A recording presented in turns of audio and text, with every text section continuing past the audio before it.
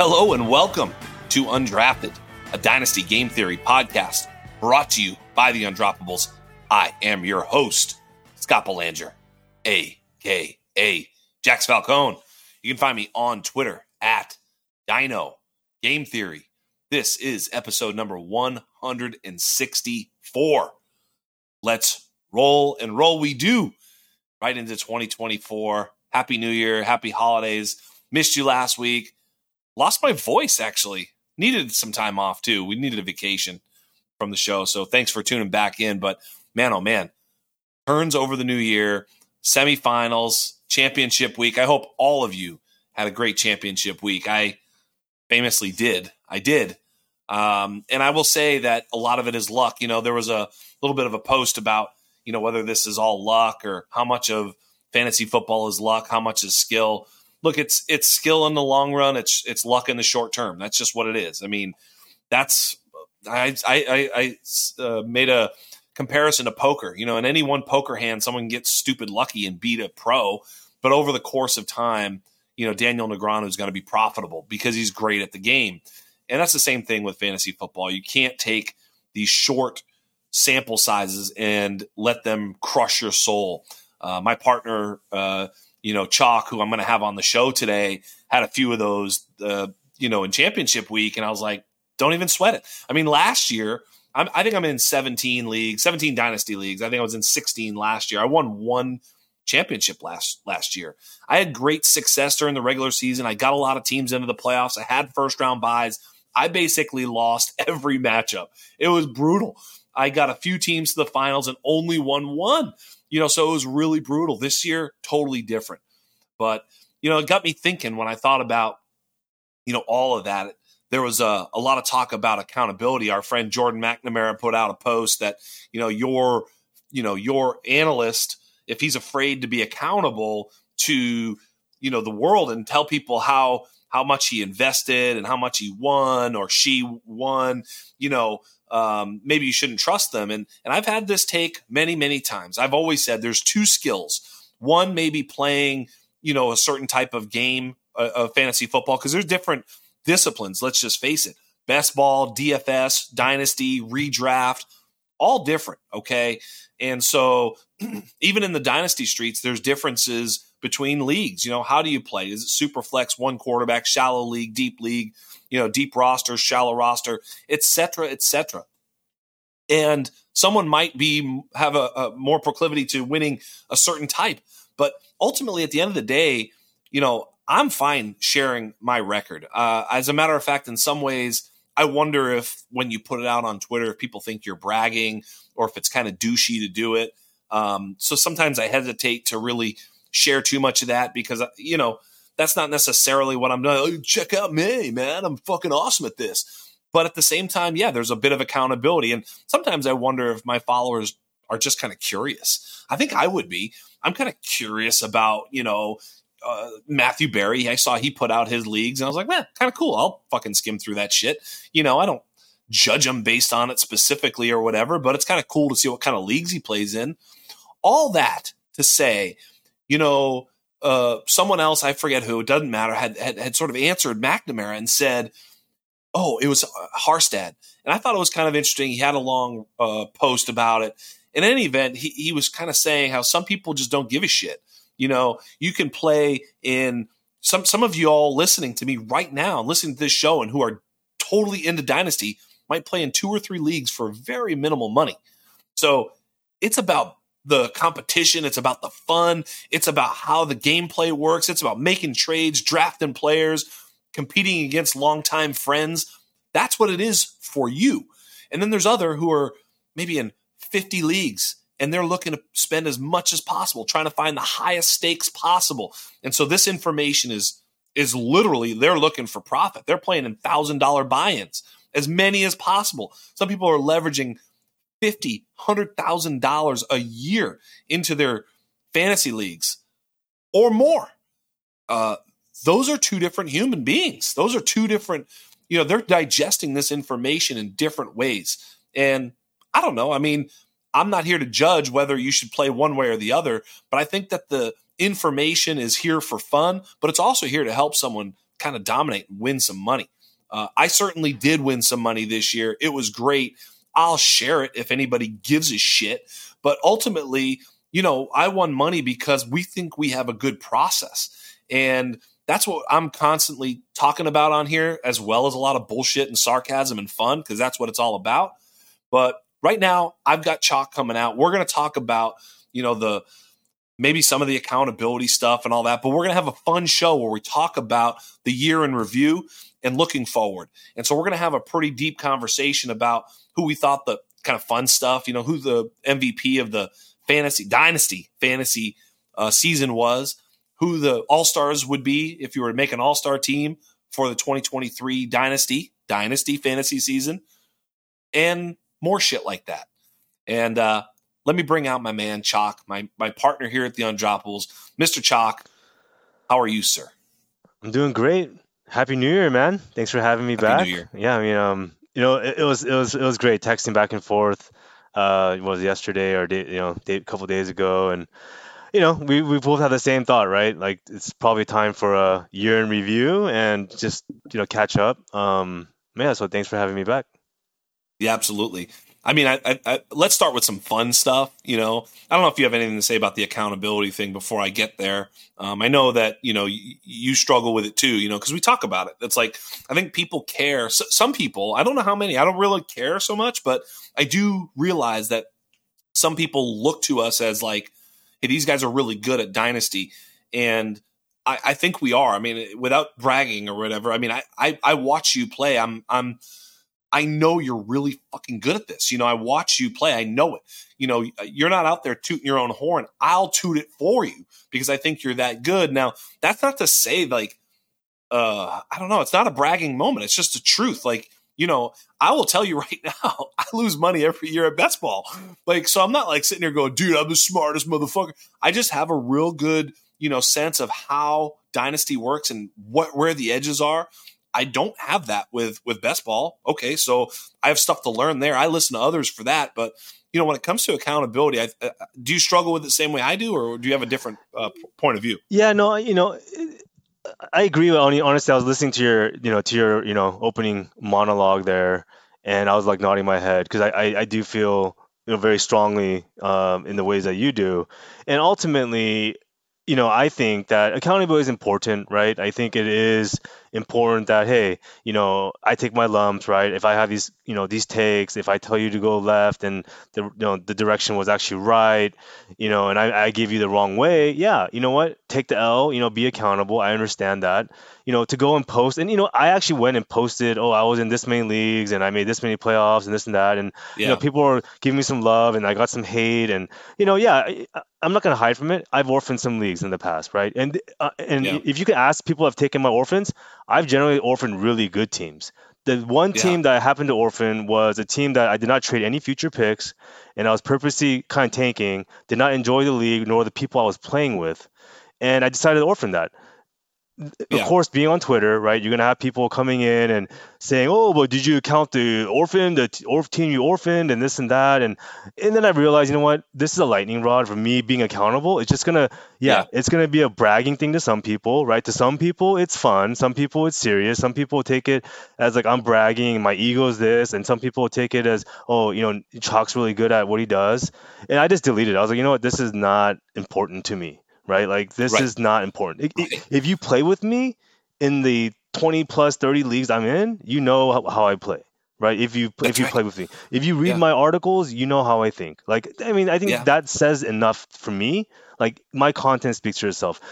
If you don't want to talk about accountability, go look at Fantasy Pros accuracy rankings for all your favorite analysts. I never say anything about my ranking, but you want to talk about accountability, go look at your favorite analysts, see how they're ranking on a week-to-week basis against the 180, 200 other fantasy experts on Fantasy Pros, and I'm not even at the top of the list, but hey, I'm putting myself out there, and I think that's visible, true accountability. And then the last thing I'll say here is kind of this ROI stuff, back with the accountability. Well, if you're not making money, like you're not good at this and this and that, it's, and then me and Felix actually were talking about this earlier, and to me, right? This is a hobby, right? And you can spend the time however you want. If you want to make money off your hobby, great. I wouldn't, for me, I don't call this a side hustle because the time I put in, it doesn't equate to an actual ROI. The people that Right. you talked about who spent 50 to $100,000 are grinding the best ball, the Korans, the people that are taking down the milli makers. Yeah, they do Yeah. this and they're living this, right? This is they're Yeah. that's ROI. Like that's a different breed. We're not Yes. that. Like, so for us to sit there and try to calculate ROI because this is a hobby of ours and we spent $500 and I made 1,500, like, to me that just seems really silly. And Right. it's just one of those things that fantasy community just gets so bored, man. Like, really, do we need like nothing to talk about, so we have to go here anyway? So that was Yeah. my rant. I didn't expect to rant, but That's right. here I am. No, I'm glad you did because it's put it on wax and it is what it is. I think because it's hard because on Twitter you can't say, look, I'm not bragging, but I'm trying to be accountable. I kind of care about this. Of course, I personally take pride in what I do, but I'm not trying to brag, but I'm trying to be accountable. It's like that. How do you say all that? It's like hard to like get that message across that, hey man, I'm just trying to share it with the people who care. But the thing that you get to, and I've certainly gotten there as I've kind of gotten more Twitter followers, is like, who gives a shit? Some people are going to hate on you. Some people are going to love on you. And, that's cool. Whatever. Like, at first, when you first start getting feedback in anything you do, whatever it is, it means a lot. And if someone gives you bad feedback, it really hurts because we're human and we have hearts and we care, But then you realize that Twitter is kind of a fake place where people will just see if they can piss you off and fuck with you and troll you. And so it's like, well, why am I going to get mad about that? That person doesn't even know me. They don't really actually care. I think the people who listen to this show, well, maybe some of them will care a lot and others could give a shit and wish I would move on to something else right now. But, at the end of the day, I think that that's what it's all about is the real connections you have. And you mentioned it. I thought about it with me, like even how I got into, Dynasty. I played fantasy football for years and years and as many leagues as I could. But of course, as the internet age sort of got, more and more, connected, meaning, social media and et cetera, like Twitter, especially, I was able to meet all new people. And when I first started my first Dynasty League, I think I lost the first year, then I won 4 fucking straight. And it was a collection of people that, I knew who played in fantasy football leagues, but just people that I knew, my family, friends of friends, guys who worked, So it was like, I didn't know if I was any good or if I just ran over some schlubs. I really didn't, and so I was like, I wanted to challenge myself. And the COVID, right? COVID gave us a gift of playing in a ton more leagues. I joined startups and then more recently, I upped the ante and started playing a little bit more higher stakes leagues. And I also did the Dynasty Game Theory Invitational, which I thought I just tried to get the very, very like best, like high profile, like people that I could play with to test myself. And I don't, I don't know how much it Won. means. And you I won. did win this league. You didn't want to say. I know you didn't want to say. I'm gonna get off mute. And you won that league, man. I commissioned that league for you, and honestly, it was an honor to watch. You had one loss. I mean, it was a kind of a bad bounce of the ball type thing. But you almost went wire to wire last year. Yeah, Nate List went wire to wire last year. I was trying to get his record, but I know. and it's really cool to show other people who take it seriously. Scott Connor's in that league, and he's obviously fantastic. Danny Kelly is such a real. That's the thing too, because you play against people and then you realize like how good they are at the game. Like Danny Kelly, awesome person, great writer, does such good work for the Ringer. Like I really, I look up to him as a person, right, and a professional. Who knows? He could suck at fucking fantasy football. I would still think those things, but turns out motherfucker can grind, man. And he's a great player. And then you sort of, and you test yourself against people who, supposedly are good. Me, I'm supposedly good. Well, let's see this motherfucker, and that's really fun. And if you can do that in your own ways, on Twitter is a good place to find those communities. I know your chalk leagues, people, those are very competitive. And so it's really fun to sort of test yourself in all these different ways. And, I know there's a lot of high stakes leagues out there that you can get involved in. My one, and you can tell me what you think about this. My one bit of advice is you don't want to play in like $10, $20 leagues and one $1,500 league. Does that make sense? Because then you might as well not play in the fucking $10 leagues. You know what I'm saying? Because it's like, who gives a shit if you win those? You only need to win that $1,500 league. So I do recommend stepping up slowly and just kind of, if you're playing in $100 leagues, look for a $200-$300 league. And because if you have, like I said, if you play in all $100 leagues and you have one, $1,000 league, it's going to really dwarf those other ones. You're going to only really care about that one. And you'll be compelled to only care about that one. So just a thing I found as I started to step up. Yeah, no, yeah, I'm kind of with you there too, right? Because I started off, free leagues with buddies, and the smaller buy-ins, and over time get a little more comfortable, and that's kind of the part of the process, right? I mean, we all kind of do that, right? We start with small leagues, and then, like you said, you graduate to bigger ones, and for me, I'm a volume guy, and I don't want to play all these high stakes, and I don't want to report back to my wife like, hey boss, like this is what this is my ROI, this is my ROI this year, I put in 1,500 and I've made 100. So, so I'm very careful, but I agree, right? Like you want to make sure that you're upping the ante as you get more comfortable, but always play responsibly, of course. Yeah, play with what you're comfortable with. Like, I think a lot of people might think, oh, high stakes leagues. The way I look at it is either they're really good or really rich. Because I've played poker the same way. It's like you're either playing with pros or rich people. I'd rather play with rich people who are terrible at poker. That's my favorite table to sit at is some rich motherfuckers who have no idea what they're doing, not pros. So it's a different step up. The Dynasty Game Theory Invitation, I think it's only like $50 or $100. It's not a big game in that way. Although I did win the big game too. The fucking startup Podfather, eat it. I took him down. It wasn't even competition. You guys listen on Player Profiler. You can tell him I said it. Absolutely no contest when it comes to me versus Podfather. 1-0. Dino Game Theory. Please end the show here. End the show. End the show. Anyway, let's talk about some really fun shit that we love doing is going back and looking at the season, the year in review. But let's do so right after this. And welcome back. Year in review. 2023, many of you, it was a strange year, Chalk. It was a strange year. We had a lot of injuries, quarterback injuries to a degree I've never really thought I'd see. Just absolutely strange year for fantasy, for dynasty. There's so many cool stories. I want to get to all of those and more, but I want to start off at the top, and we'll just do the easy one. I think it's a layup, but I'm going to ask you, is there anybody else that you could consider for the fantasy MVP, dynasty fantasy MVP, then the obvious?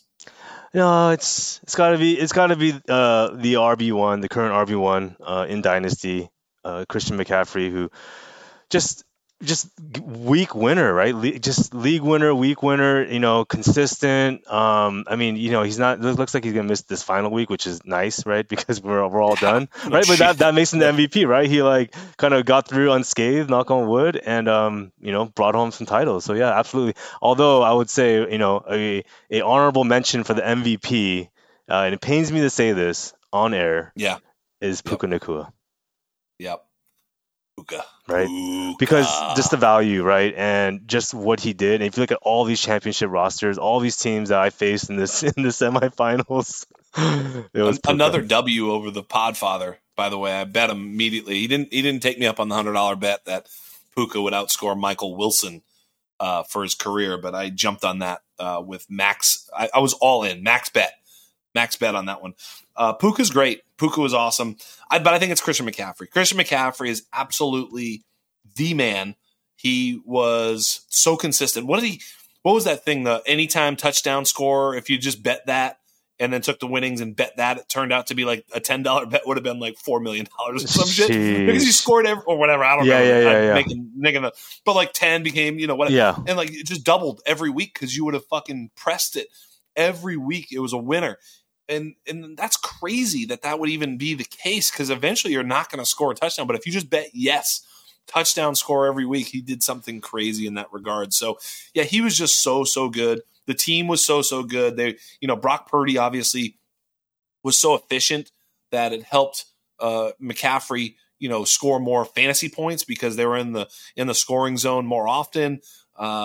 They had to run out the clock. I mean, he's just involved in every game script, whether they're running out the clock or playing from behind. They weren't playing from behind very often, but yeah, just an concentrated target share. Everybody, it's just basically the, Debo, Ayuk, Kittle, McCaffrey. It's just, what a team, man. Just an absolute dream set up for McCaffrey. He killed it. He won the league. I think he was the number one player to be rostered on Super Bowl rosters across all platforms, Sleeper, Yahoo. He was the man. So congratulations, Christian McCaffrey, 2023 Dynasty Fantasy Football MVP, no doubt about it. I think it's pretty clear. But let's talk about something that I think is a little bit more fun. If you were making a lineup, you would have to look at, okay, who's the MVP, the All-Star team. We'll do like quarterback, 2 running backs, 2 wide receivers, tight end, couple flexes or whatever. We'll have some flex conversation. But the quarterback's a little bit tough because I've got a couple of guys that are probably my 2 most rostered, quarterbacks are, I think, the 2 that are up for this award. Who do you have as the Dynasty quarterback 1 for the All-Star team? I got Lamar Jackson. Yeah. The real life and the fantasy MVP. Yeah. Yeah. Lamar was great. It's funny because I when I thought about this sort of all-star team too, I thought about like cost, right? And that's what made me think of Dak. I thought Dak was, in my opinion, the fantasy MVP in a lot of ways because I think he was the quarterback 3 overall, or 2 or 3 in total fantasy points. So that's really good. But he also came from, a little bit further back. You didn't have to spend a first round startup pick. I got him in the second round of a startup, so you were able to sort of get Dak at value where you got him. You were probably able to trade for him at value. He was, he had a really bad season. There's probably a lot of Dak trades in the offseason, but I would say there probably were some pretty aggressive Lamar trades too, because where is he going to play? Is he going to hold out? Is he going to? So both those guys came from not nowhere, of course, but from the back of the pack to win you your league. I would definitely agree that if we're going to say it's Lamar 1, would you agree that it's Dak 2? Oh yeah, it's like 1A, 1B. Like Dak was my other choice, and like I saw your list, and I was like, yeah, Dak's the other one. You were on Dak since day one, and I've been on Dak with you, right, on that ride, up through the ups and downs. Like, I mean, Dak's like just like you, one of my most rostered quarterbacks in Dynasty, right? And honestly, it is your fault that he is. And I was kind of like annoyed over the last maybe 2 seasons because like I had the Dak CD stack like everywhere, and I had the Cowboys like everywhere, Dak, CD, Ferguson, Pollard, like every team, right, like everywhere.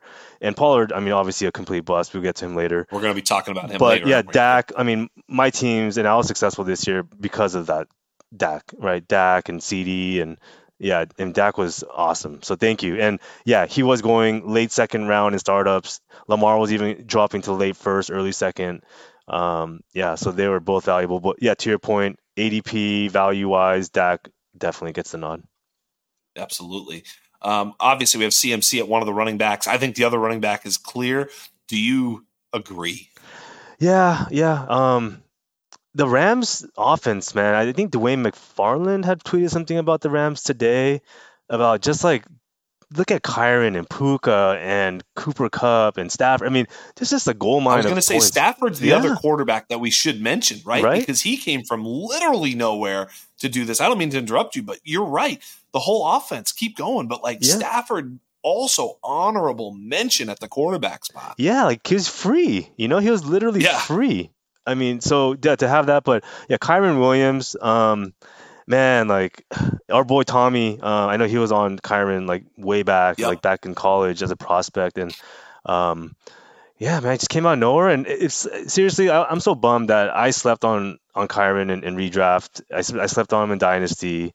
Pretty much had like no exposure. I was able to trade for him in the league, and I ended up winning that league, right? So yeah, it's like these guys that you're mentioning. It's like I'm winning these leagues because of these guys. So yes, I won the Dynasty Game Theory Invitational maybe because of Kyron Williams. I had the CMC Kyron stack. FT dubs, motherfucker. Goodness. But yeah, it's like, Purdy. I had Purdy too, which is another quarterback that I think could be an honorable mention. Obviously, Purdy and Stafford, if you're talking under the radar. my gosh, those are the quarterbacks. Obviously, Josh Allen was great. Really hard to pick a quarterback. I know that some people are like, "What about Josh Allen?" So yeah, for sure. But yeah, the Kyren situation. Chuck, I was thinking about Kyren and what we can learn from the Kyren Williams thing. We utilize, some of the analytics that we use to sort of look at running backs has usually been size. We want bigger backs and we want them to be fast. And I'm not saying that Kyren is all of a sudden an elite back, but I think in a lot of ways we can look back, and the reason that Tommy was such a big fan is because he's a film guy. And if you watch Kyren play at Notre Dame and at the Senior Bowl and this year, he's awesome. He's not an electric player. He doesn't run away from anybody, but his feet are incredible. He's an absolutely incredible tactician and technician at the running back position. He's tough. He knows where he's going. He's a great pass blocker, keeping him on the field at all times. Coaches obviously dig him. He's a winner. He's a great running back, just without elite, physical gifts. And I think that maybe, you and I can learn something there. It's hard because there's a lot of, duds that sort of quote unquote analytically look like Kyren Williams, but they may not have been the player that he was. I remember when we were doing mock drafts when Kyren Williams was a rookie before he ran the horrid 40 time, we had him in the first round. If you remember, I picked him in a couple first rounds, and I actually looked back at some of those before this season. I was like, dude, that's embarrassing that I picked Kyren Williams in a fucking mock draft. There was an experts mock draft on Twitter. You can go back and look, and it's like, I took him. And I'm like, oh my God, what a fucking terror. I look like an idiot.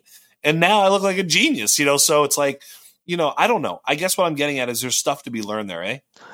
Absolutely, man. I think this offseason is something that we'll have to really take a look at what you talked about, and maybe there is a data point that we're missing, right? And maybe it's a film data point that we have to go to Tommy and some of our buddies that grind the film, Felix and Ray, some of our buddies. Jetpack. Jetpack, and it kind of reminds me of Ramondre last season too, right? Because Ramondre as a prospect wasn't explosive. I remember I wasn't on him because he wasn't explosive. He wasn't a fast, explosive running back. And I missed on Ramondre. Right. And I remember Felix. I think I was on the show with you and Felix and maybe Wilsey. I think we did a show way back, and we talked about Ramondre. But maybe there is there is something there. It's not maybe, there is something there that we have to look back, and these bigger backs that play the game differently. What are we missing? Because I don't want to miss these guys because they are falling to the end of rookie drafts, right? So these are kind of gold. These are the rookie gold here. Yeah, and I think it comes down to a little bit of Scott Connor. It says any running back on a 64, 53, excuse me, any running back on a 53. Any running back that's rostered and on a depth chart is worth rostering in your dynasty leagues. And maybe you just never know who it's going to be. Whether it's a Keaton Mitchell. Now it's Justice Hill had a big week. Justice Hill had a big week in the championship week, and I played in a couple of deep leagues. I played Noah Brown over Najee Harris and still won a title, which really felt good that I didn't fuck that up. By the way, I didn't play Najee both weeks there. You saw me. I know you were helping me in the semis, but you see, that was hilarious. But I had Justice Hill too, and I'm like, he's gonna get some run, and who the hell was Justice Hill for the last 2 years? Nobody. But here he is, popping up in a spot where you could have utilized him. It's hard with the running backs to know exactly when they're going to play, when they're going to get the requisite touches. But I think with a little bit more split backfields and fewer sort of absolute top tier studs, you're just looking for, a guy who's going to get you 10 to 15, 10 to 12 carries and a couple of targets. If you get that, you're like, all right, I can shove him in a flex.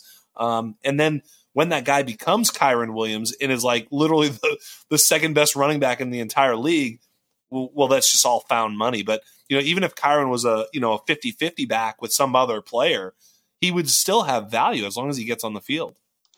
Yeah, I like that point you made about what Scott said about rostering backs, right? Because like Zach Moss, like there's so many guys this season, right?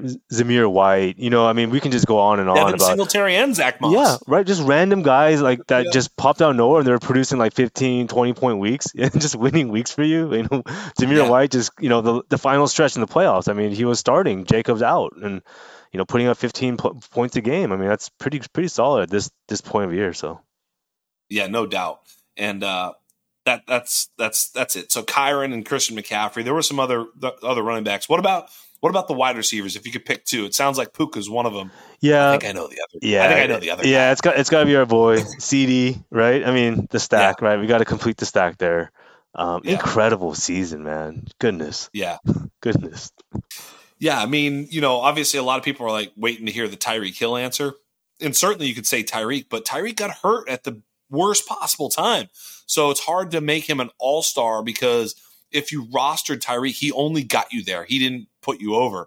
You could say Amari Cooper got you over, I wonder how many people had Amari Cooper on the bench. I actually moved ahead in the semis because Theo Greminger and Dan Williamson had George Pickens on the bench in the big game. So they will rue the day. Wow. They will rue the day. I know. Who can blame them necessarily? I had Pickens on the bench, everywhere too. I mean, yeah, you weren't going to play him. He had one catch the week before or something it was just bad. Yeah.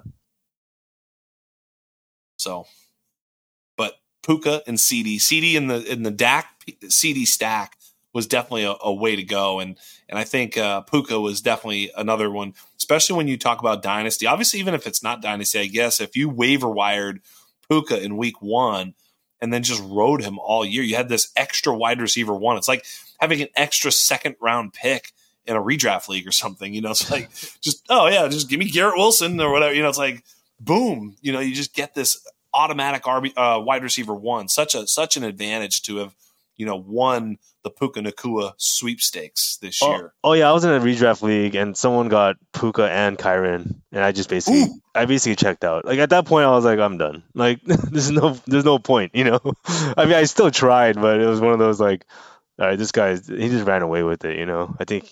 Nice. Yeah, that's the way to go. He got both. Oh my goodness, man! I tried to get Kyren, but he outbid me. I'm like, how did you outbid me? But then, because he got Puka for free, so he had all the money. Oh shit! Yeah.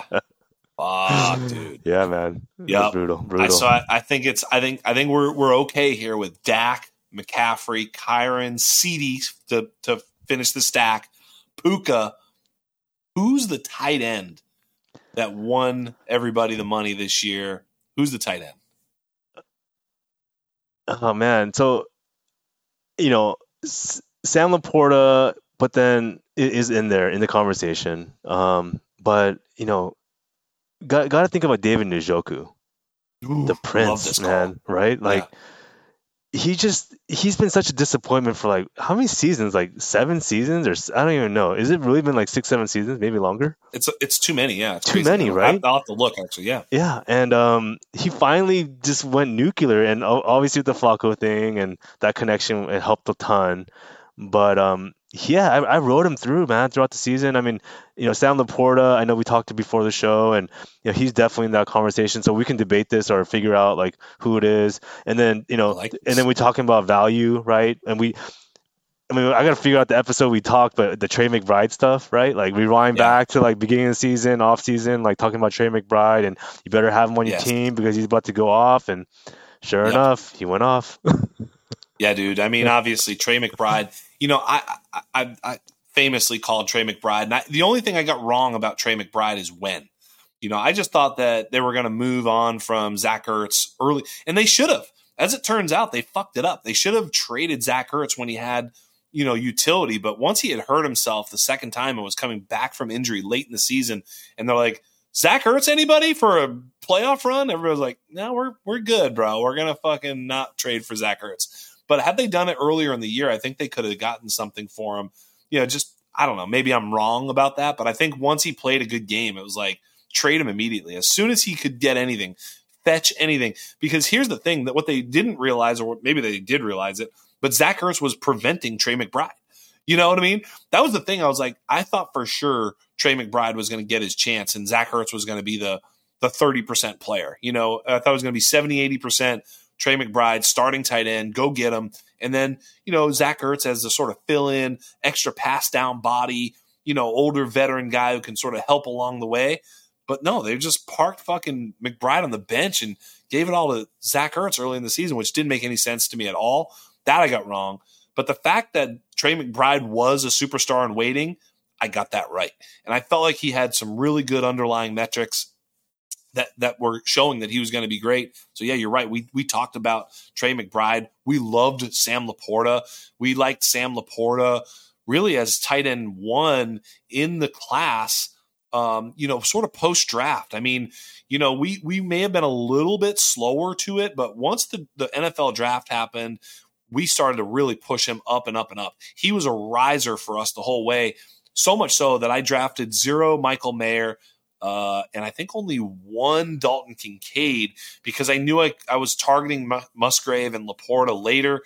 So yeah, those types of moves, I know a lot of our followers and listeners profited big time at the tight end position. I did kind of call a little bit of David Njoku on the pod a couple of times, and unfortunately, I think I made another mistake. One of them I got wrong. Oh, I said you could go buy Jonnu Smith. That one was wrong. Sorry about that. Yeah. Whoops. But, you know, I thought that was great. So definitely I'm going to go with you and say David Njoku because he was probably parking on someone's, you know, just on someone's roster. You know, Sam Laporta obviously was definitely a win if you drafted him. But if you were rostering David Njoku, you probably picked him up for almost nothing, drafted him for almost nothing. He was definitely cheaper than even Sam Laporta was this offseason. Yep. He was definitely cheaper. But yeah, I mean, you know, I think you led your listeners the right way overall for the tight ends, especially with this new kind of era of tight ends coming in. So, you know, exciting times, I think, for everybody involved here. Yeah, no doubt. What about some flexes? Who are some of the, you know, flexes, honorable mentions, however you want to look at it? Who are some of the guys that you think, you know, we should definitely be mentioning here right now that won people their leagues? Yeah, man. There's some really random names. I was kind of going through a list before. Mike Evans, right? WR7 and PPR, 8th in points per game. You know, Devontae Adams had an up and down year, but I still think he's kind of like an honorable mention just because, like, overall, he still put up, you know, WR1 numbers. I mean, he was expensive, right? So I think that's like the kind of the watered down, the counter. Yeah. But I just wanted to mention, and this is more of a dynasty thing for your listeners. If you can, maybe go and try to shake loose a Devontae Adams for one of your good dynasty teams. A-Rod is probably going to want Adams in New York. Ooh, good call. Adams probably want to get out of Las Vegas. There's something kind of possibly brewing there. Adams still got some juice in him, man. So if you can get him, you know, I mean, don't break the bank, but feel it out, right? Maybe rookie draft, like you got like a mid-second and maybe an earlier second, like who knows, right? Just I think so. That might not be the only piece you send, but that might be a really strong piece to kind of, and then you add in something really small on top, and then you get Devontae Adams, right?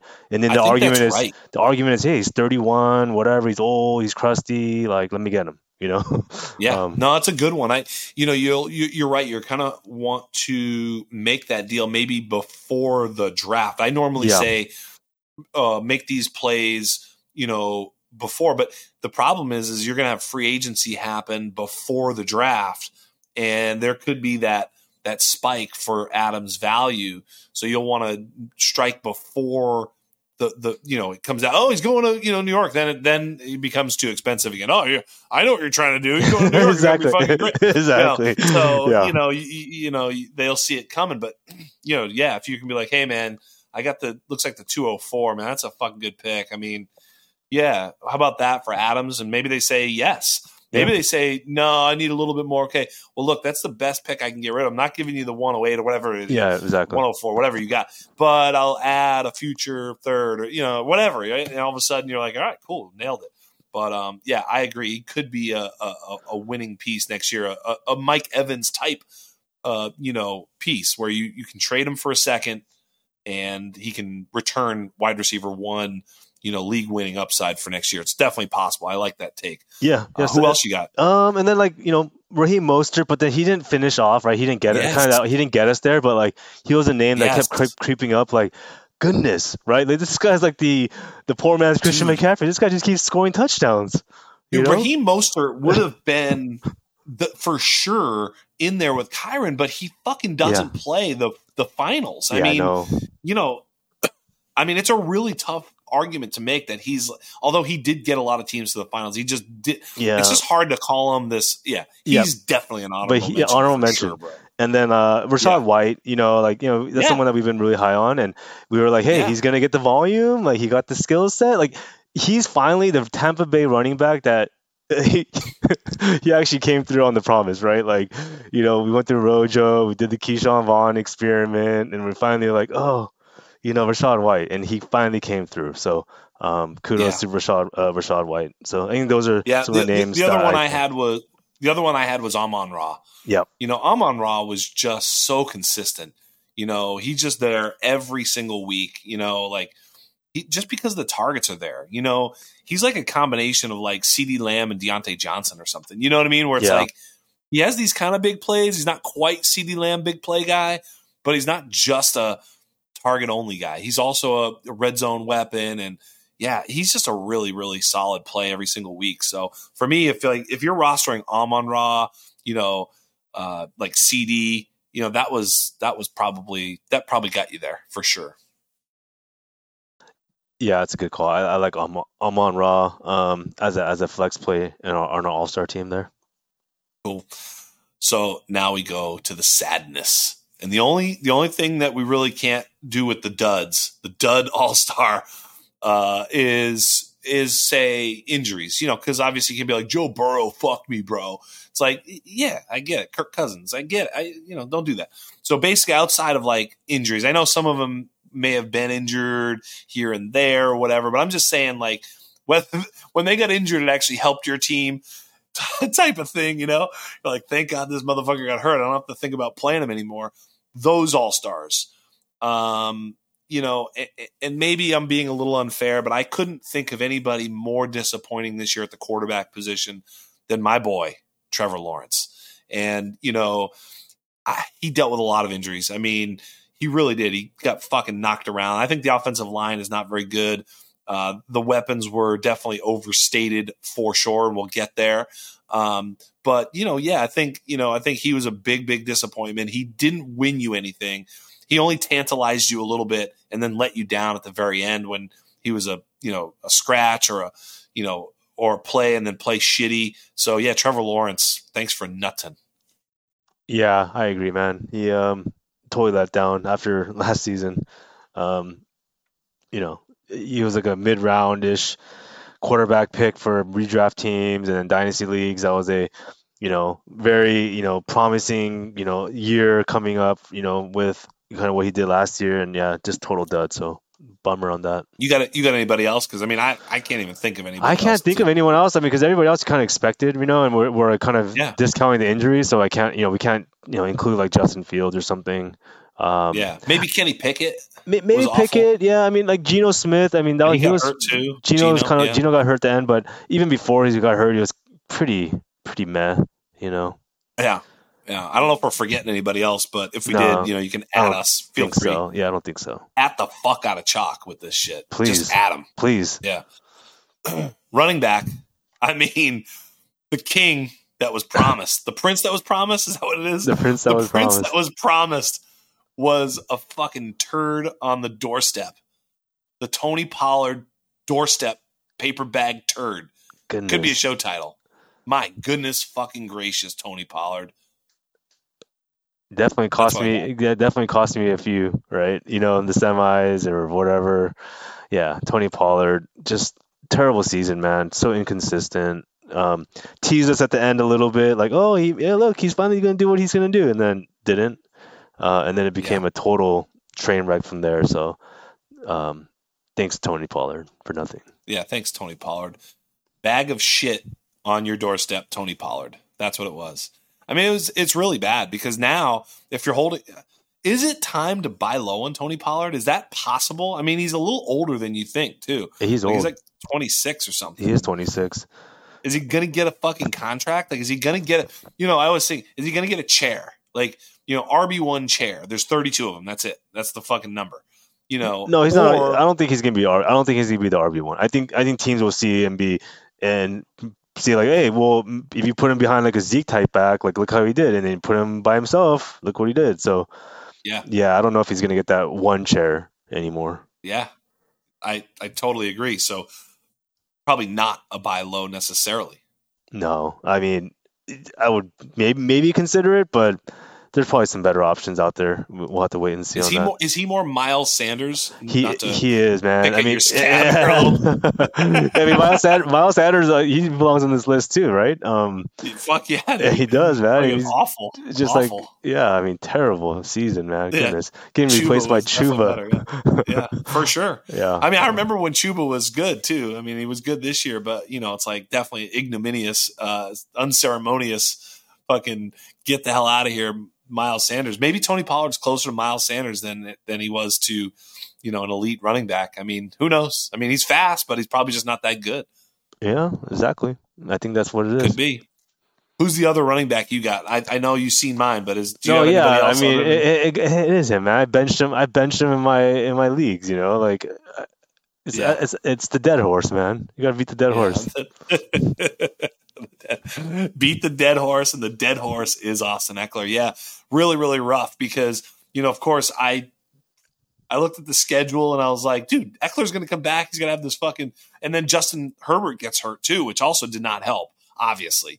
And then, Eckler looked like he was dragging two baby pianos behind him or whatever. Like baby grand, is that what they're called? Baby grand pianos? People fucking Google searching my fucking English over here. They're baby grand pianos, fucking Falcone, you fucking weirdo. So, baby grand pianos, two of them. Austin Eckler was dragging those behind his dead horse. So, yeah, Eckler was awful. Fucking, because he also really hurt teams because I think if they went after him, he was a win now piece, right? Yeah. It wasn't like, oh, you know what? It's Travis Etienne type of thing where it's like, wasn't all that good, but had some good games. But, there's next year. I got him next year. No, you're thinking this could be fucking over. I was trying to win this year. I had, McCaffrey and fucking Eckler, and Eckler fucking sucked, So, yeah, I think Eckler definitely hurts a lot of teams right now. A lot of people nodding vigorously as we fucking say this. So, yeah, Austin Eckler, Tony Pollard, Trevor Lawrence. Hey, that's what I got to say. Did Melvin Gordon outscore Austin Eckler in championship week? Holy fuck. Is that right? Melvin Gordon scored that touchdown at the end, didn't he? I think I saw that. Oh my God, dude. That's great. That's fucking great. There you go. There. That says it all. In championship week, Melvin Gordon outscored Austin Eckler.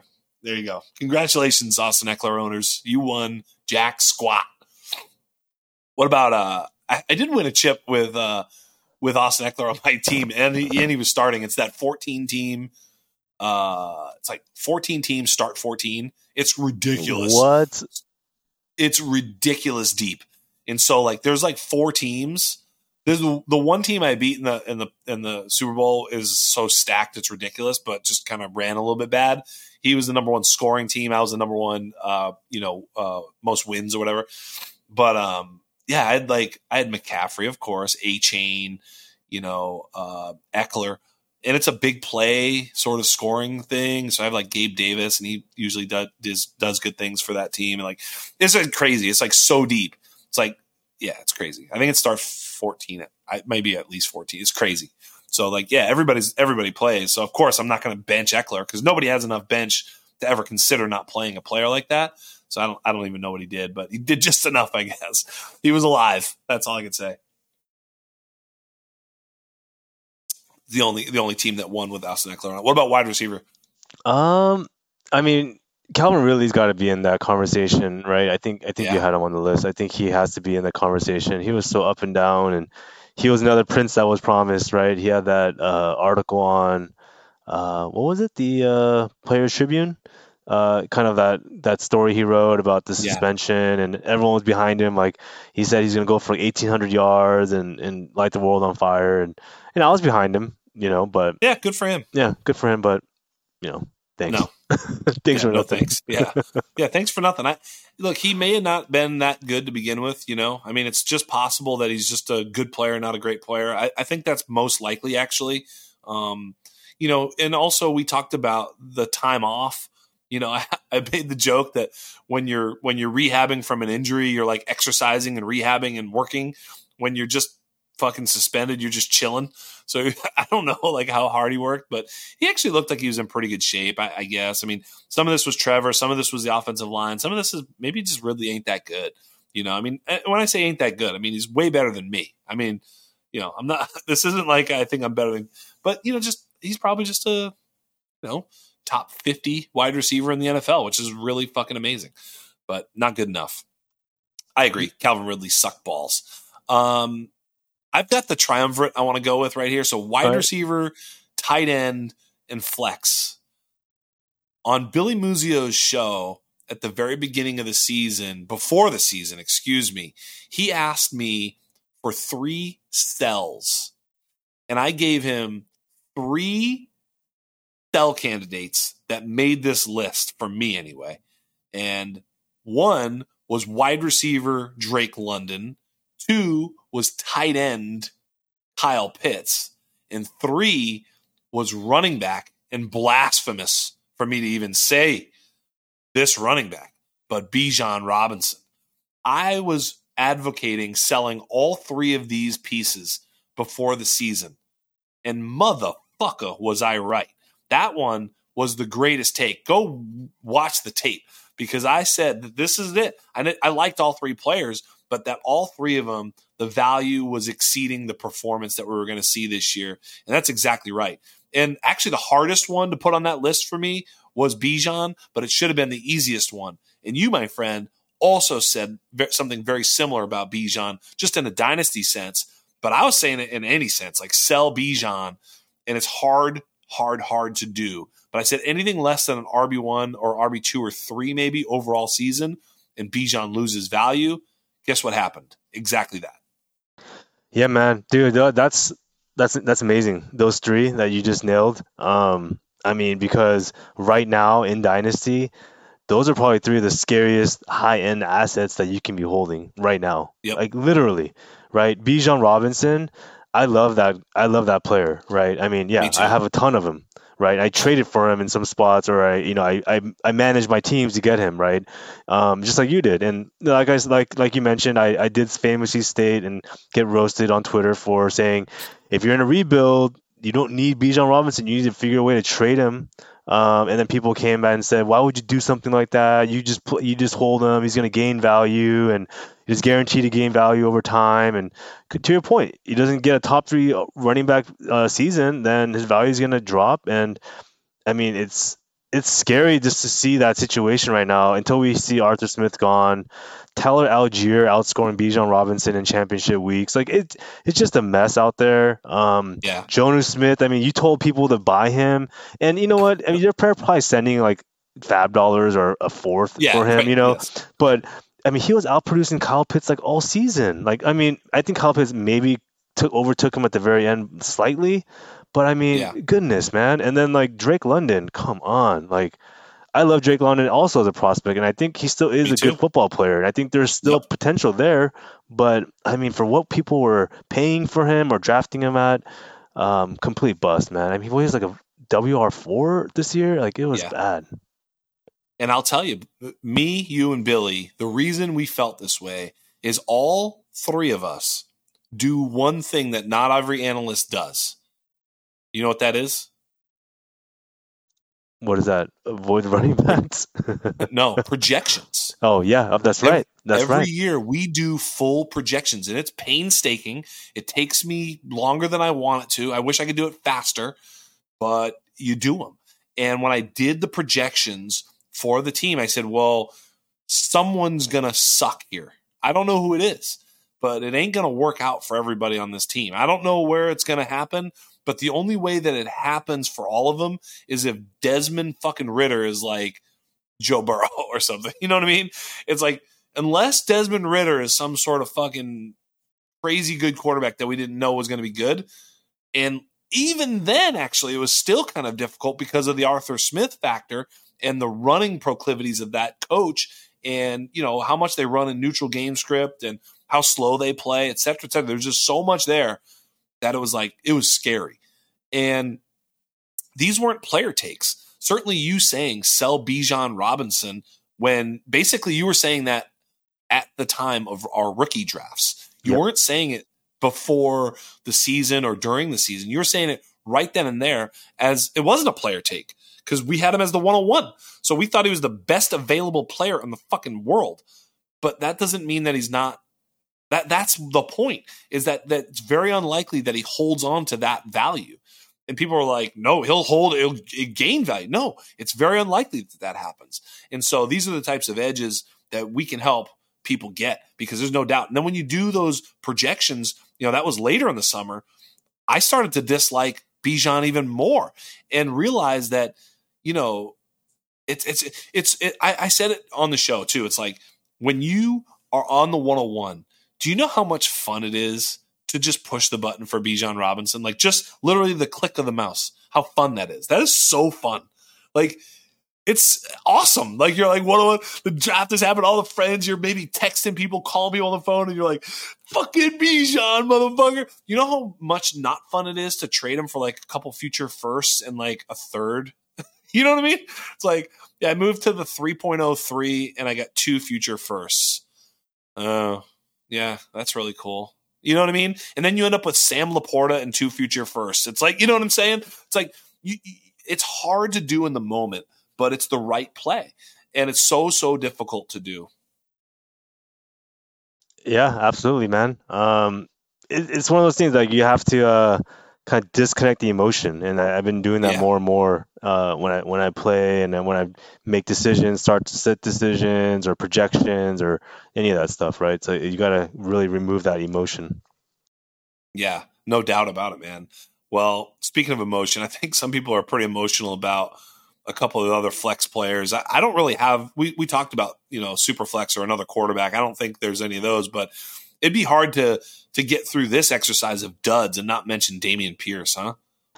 Yeah, I was thinking about Dameon Pierce as well, right? Because we mentioned Singletary a little bit ago, but yeah, Dameon Pierce belongs in the conversation because we thought he was going to get workhorse volume on a defensive-minded team. So yeah, definitely Dameon Pierce. Yeah. I mean, he got literally benched and like relegated to insignificance by fucking Devin Singletary. Yeah, that happened. That's crazy.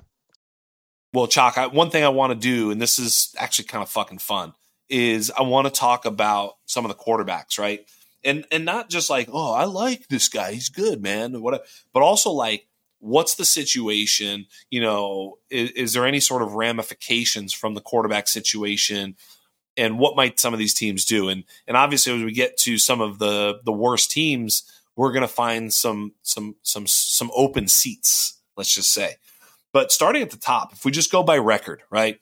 Baltimore Ravens, obviously, we've got Lamar Jackson locked and loaded, baby. Lamar Jackson locked and loaded, right? All day.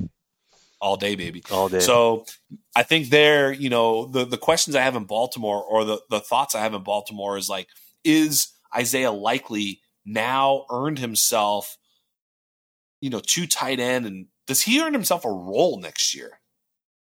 I think he has, man. It's like 2 seasons where he's. Yeah, I think he's earned the right, for like consistent reps alongside Mark Andrews. Yeah, absolutely. Right? I mean, they play enough 2 tight end sets as it is. Like, I kind of felt like that was a possibility heading into the season. I didn't think it was likely, but I did think it was possible heading into the season. But of course, they spent some capital with bringing in Odell Beckham and drafting Zay Flowers. So I was like, okay, well, they've got Bateman, who's certainly a question mark, although Bateman looked pretty good this year. I think kind of all these players, like, certainly Bateman, I think, is a buy. I think he showed himself as a, healthy enough to get on the field, good enough to play pretty well. I think next year he could have, a little bit more fantasy relevance. So I think Likely and Bateman likely could be one of those guys you can buy on where it's like, dude, obviously fucking Andrews is coming back. You don't want Likely anymore or whatever. Could be one of those situations. San Francisco, Purdy is locked in. I mean, he's definitely the guy. I don't think there's too much in San Francisco. Is there any sort of burning questions? I mean, McCaffrey's back is, I think they're just kind of locked in, fucking play it forward after they win the Super Bowl this year, right? Yeah, pretty much. I think they're locked in, man. Yeah, pretty much. Dallas, Dak is locked in for sure. Dak maybe. By the way, is Purdy? Are you now at the point where like Brock Purdy is like let me give you this one: Tua or Purdy in Dynasty? Purdy. There it is. Okay, right? I'm going to give you something really spicy. I'm going to flip it on you. I know. Purdy, I know what you're going to do. Purdy or Lawrence? I know. It feels like Purdy, doesn't it? Right now, I have Purdy ahead of Lawrence by 1. Right now. Why wouldn't you? Why wouldn't you? Team situation, coaching, offensive scheme, play, production, consistency, everything. What do you want me to say? Yeah, what do you want me to say? Yeah. What do you want me to say? He's in that tier for sure. He's in the Trevor Lawrence Tua tier. Here's the one too. It's like Kyler or those guys. It's another one. That's very interesting. Throw Anthony Richardson, who hasn't really played that much, in that conversation too while you're at it, because right. Well, we'll get there. I'm going to tell you where I have Anthony Richardson, and you may or may not like it. By the way, Lamar Jackson or Jalen Hurts? Ooh, you know what? Right? Wow, that.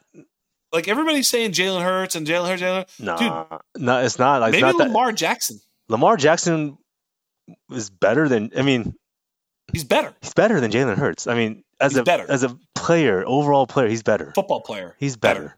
He's better. Better. Book it. Miami Dolphins. We just talked about Tua. He's back for sure. That team, it's kind of like basically just. It's going to be, dude. Mostert. Who knows, right? I mean, he's going to be like 33. I don't know, man. We'll see. I think it's A-Chain, Waddle, Tyreek, and Tua, and like whatever else they decide to fucking do there. But man, oh man, that's going to be fun as hell next year. I think Jared Goff is locked in Detroit, right? Jared Goff is locked in, but I would go stash Hendon Hooker if you can. Yeah. Just stash him. That's a good call. If you can, stash. Right? Stash. Yeah, because he had a quiet, not active season, didn't do shit, not even heard from. But you're right, man. It's possible that if he's any good, that he could see his way onto the field at some point in the next couple of years. Obviously, if Jared Goff gets hurt next year, I think Hendon Hooker will be readied as the backup. Good call. Is it possible Jamison Williams might be useful next year? Is he a buy low right now? Are we calling the bottom on him, or is this going to get worse? No, I think I would kick around and see what it is. I don't know if I'm willing to send like a strong second for Jamison Williams right now by itself, like just a naked swap, like Jamison for like a earlier mid second round pick. But I think he is a buy low right now. Yeah. How about Cleveland? Joe Flacco, Deshaun Watson. Like Joe Flacco is better than Deshaun Watson is a funny thing to fall out of my mouth right now. Like I just said that, and it's like nobody's like, what? They're all like, yeah, it's true. Like that's crazy. I never thought I'd say that in the Lord's year of 2024. Yeah, it is crazy. Although I do think that Watson might be a buy low at this point. He is 100% a buy low at this point because, yeah. People don't like him. Quarterback 50. Yeah, right. People hate him, and he hasn't done anything, but yet, and he has a $250 million fully guaranteed contract, so he's going nowhere. He's got to be the quarterback next year. It has to be. Like, so fucked up, but it's true, right? Yeah, and you could do a lot worse at your QB2 or your super flex than Deshaun Watson. I'll tell you that. Hell yeah. I love this call. Yeah, definitely. Well, Philly, we talked about it. Jalen Hurts. They just need to get themselves some. Well, they need a lot. They definitely need to get rid of their stupid. How the fuck, Philly? How do you guys bring in Matt Patricia? Like, haven't we reviewed this? Hasn't this been fucking discussed? Like, we talked about this. Like, the world knows this guy's a fucking idiot. He's the guy who gave Nick Foles a fucking Super Bowl ring. Like, at the end of the day, that should be the only thing you need to know as a Philly fucking team front office. Like, remember when he made Nick Foles beat Tom Brady head to head? Like, yeah, maybe we should not fucking let this guy run our defense. And then you let him run your defense, and then this past Sunday happens. Good riddance to you, Philly. You're out. Michael P. Duncan, eat it. Is that a little too strong? Yeah, it might have been a little bit. It might have been a little bit for New Year's, but it is what it is. It is what it is. Kansas City, obviously, Mahomes is locked in. Any concern about Mahomes? No, more worried about Kelsey, if anything. Yeah, me too. I mean, is this the end though? I mean, really, is this the end? Yeah. No, I know what you mean. Is it? Is it? I don't know, man. I don't know. I don't think so. I don't think so. You know what? Because he's not hurt, that's why I don't think it's like his body's not breaking down. So that's where I'm like, okay, it's not the end. But he's so distracted. I think he's got one more. He's so distracted right now. Yeah. Good for him. Well, he's not as explosive. The team's not as explosive. The offensive line isn't as good. The safeties can play up. Like, there's no speed threat. Obviously Tyreek Hill was an impact player on the team. That goes without saying. But, like, obviously what I'm saying is, like, for Kelsey, however good or not he was, a solid offensive line with a guy like Tyreek really, really changes the types of routes Kelsey can run and win.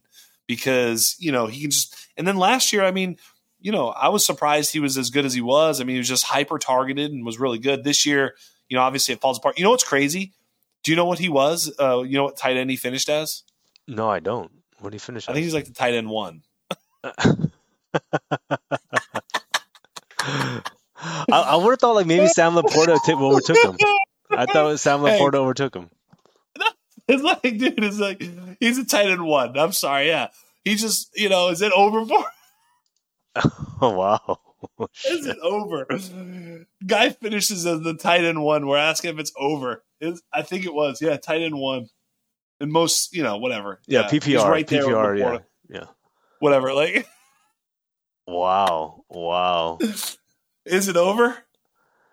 Tight end 2 is what I see. Sleepers standard scoring. Okay, but whatever. Okay, fine. But to be fair, right? To be fair, yeah.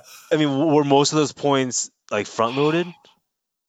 Yeah, sure, whatever. I'm just saying. Yeah. Like, you know what I'm saying? Yeah. Like, you saw me trade for his ass thankfully it was a $0 league. It was a fun league. Yeah. That you beat me in the championship. But I traded for Kelsey during the fucking games, like at 1 o'clock. Literally. Like the game starts at 1:25 West Coast time, obviously the best coast, not 4:25 your side. 1 o'clock. I literally trade for him and send my 111 as it turned out. I was hoping I was sending the 112, but it was the 111 I sent and one other pick for him, and he puts up nothing. I could have played anybody and still lost, but whatever. But I thought to myself, hey, the 111 is still fine because I think I get another year of – it's a super tight end premium too. I get one more year – and I have Andrews, right? Yeah, I do. I have Andrews. So I have Andrews Kelsey next year, like as a win now. Fuck it. It's okay. The 111 is a good price to pay for that. But, yeah, he sucked so bad in championship week and really fell off so much that we start to wonder as to whether or not he's still got it. And it's a fair question. I just think that, if he's the tight end 1 or 2 and we're asking if he's done, I think that may be a little bit overstating. But it's definitely done as the tight end 1 in Dynasty. That's for sure. Yeah, that's fair, right? He did finish tight end 2 in PPR this season. But I think the question really comes down to a couple of things for me, right? It's, is he done, right? Like, he scored 7.8, 9.4, 4.6 in the last 3 weeks of the fantasy season, right? The playoffs. And then the thing with Kelsey is he's been the tight end 1 by like a football field, right? Or 2, right? Against everybody. Like, tight end 2 is like 100 points less than him. You know what I mean? Yep. Now you look at like the top 6 tight ends of this season, they're all like within like, 13 points, which is 1 point per game, right? So I think that's the more of the question is, okay, he's not done. Like, okay, he's cooked, but I mean, are we gonna really push the button on him super early and say, okay, he's a first round pick in No, like redraft and like dynasty, no, is he a tight end one? Yeah, so I don't think that. So yeah, no. I agree. I think he's probably going to be. That's a good question too. In redraft, he'll probably be like the tight end, like 4 or 5. I think. Honestly, I really do. there's a good Like I think you're chance. going to see Laporta and like Hawkinson, maybe Andrews or whatever. Like, yeah, he's not necessarily going to always be the tight end one, selected in redraft. I just don't think. I think probably Laporta, right?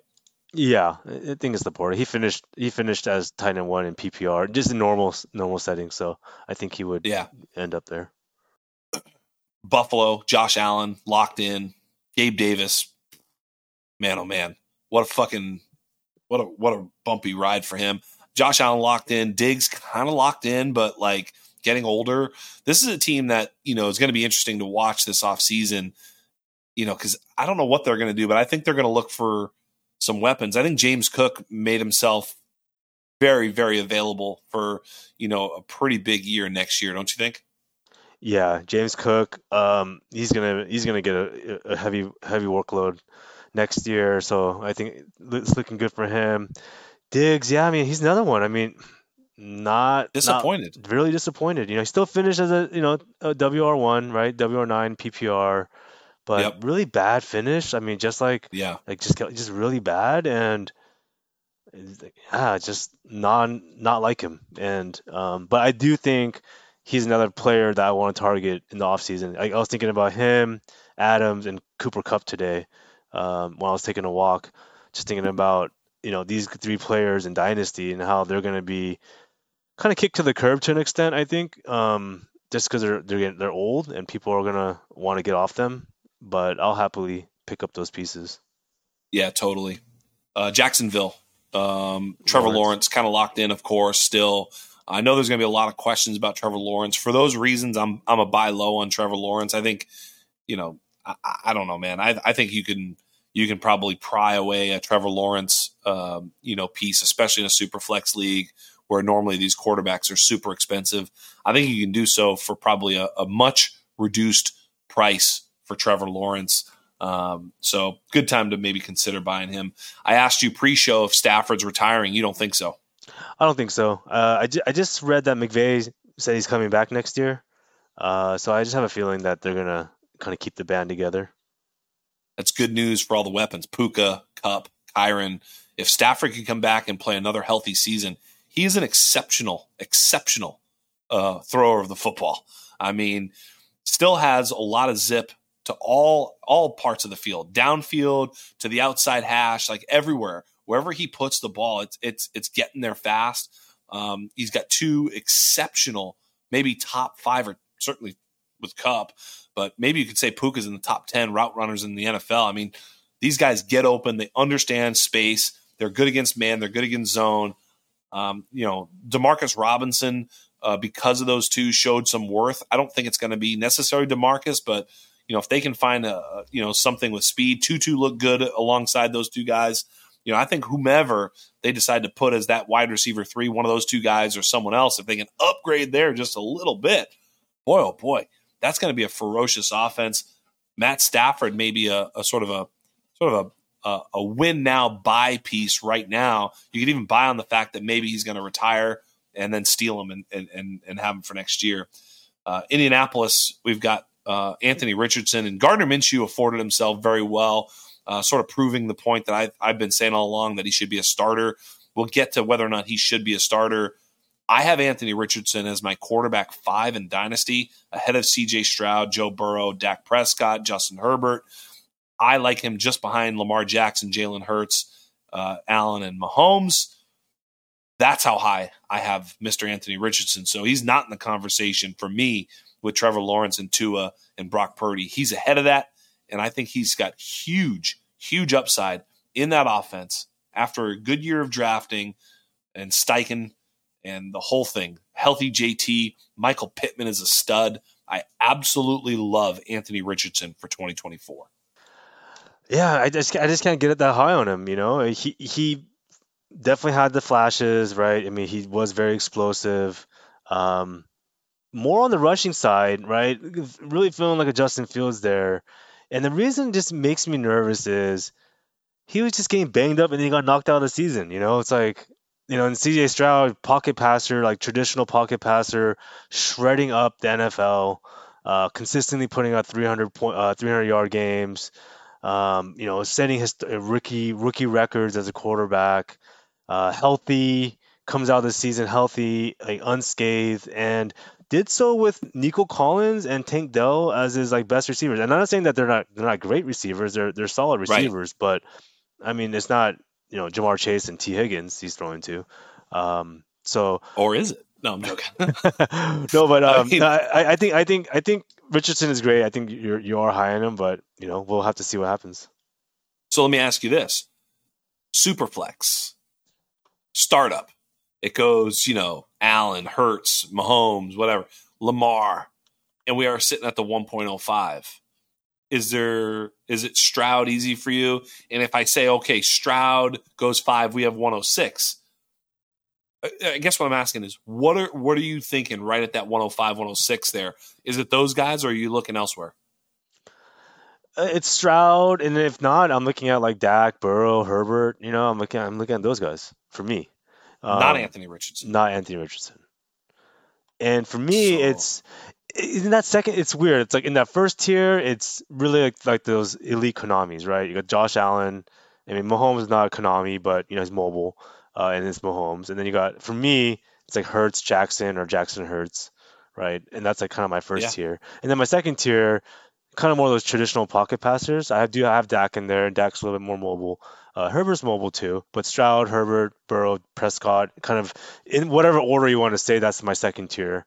And then my third tier is like that Purdy, Lawrence, Murray, Tua, Richardson, which is I'm just not sure what I want to do with these guys. Like, do they go up or do they go down? So they're kind of in like my purgatory of a sense. Like, but that's yeah, the end of like my quarterback ones, right? That's 13 quarterbacks, but that's really my QB ones, right? So if you're yeah. in that list, like you're pretty good standing, but it's broken. That QB one, I guess grouping is broken into three tiers. So that's kind of how I've organized my rankings right now.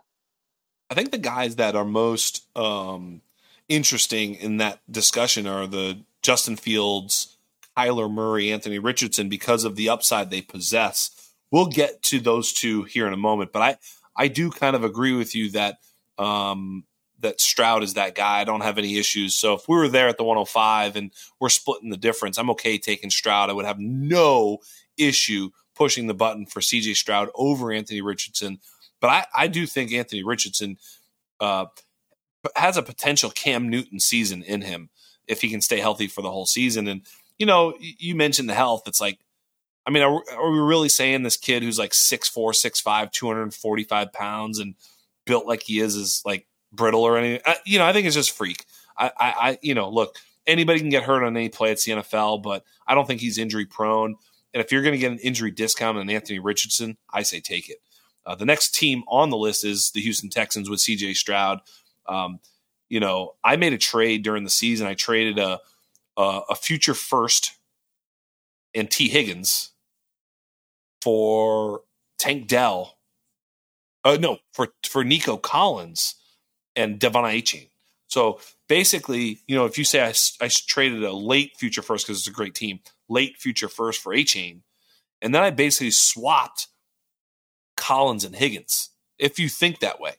I, at the time when I made the trade, thought I was giving up too much in the difference between Higgins and Nico Collins. But if you look at like Keep Trade Cut or even many rankings, including my very own right now, you'll see that they're much closer together than they were before, especially given the fact that he's got a really good rapport with CJ Stroud. What do you think about Nico Collins? And is he a top 24 dynasty wide receiver for us right now? He's right on that cusp. I have him at 25, and it's just because it's crowded at 24 above him, right? It's just crowded there, but he has jumped up quite a bit. And yeah, I mean, you're right. I think that gap has trimmed down a lot, between Higgins and Nico Collins, especially considering where Nico Collins was at the beginning of the year, and where T was. T's lost some value, I think, over the year. Although he can gain a lot back depending on where he ends up in the offseason. Yeah. But then Nico Collins, like you said, just the chemistry he has with CJ Stroud already, just incredible. So I do think that that's a nice, exciting pairing to kind of look forward to. We get to our first team, the Pittsburgh Steelers, where the quarterback is question mark, right? The Kenny Pickett investment is not big enough for them to have to consider Kenny Pickett for 2024. They don't have to do that at all. Obviously, Mitch Trubisky is Mitch Trash Kansky or whatever. He's awful. Mason Rudolph has afforded himself well. I think he's probably one of the best 65 quarterbacks in the league. Probably should have a backup seat in the league. I don't think he's one of the top 30 players, and therefore I don't think he deserves a starting role. But he's done pretty well. But that just means that Pittsburgh doesn't have one of the 35 best quarterbacks in the world on their roster, and I think they're going to look to do so. It's like, I guarantee you, if they're trying to win football games, they'd rather have Joe Flacco than any of the shitbags they have there now.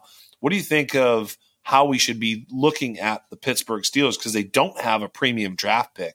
I mean, might they be one of these teams that takes a late first on? I mean, it just seems like such a misallocation of assets, but on a whatever, these JJ McCarthy types or whatever, I don't know, whoever might be the guy that's available. Maybe they can move up for Penix, although Penix just showed well in the bowl.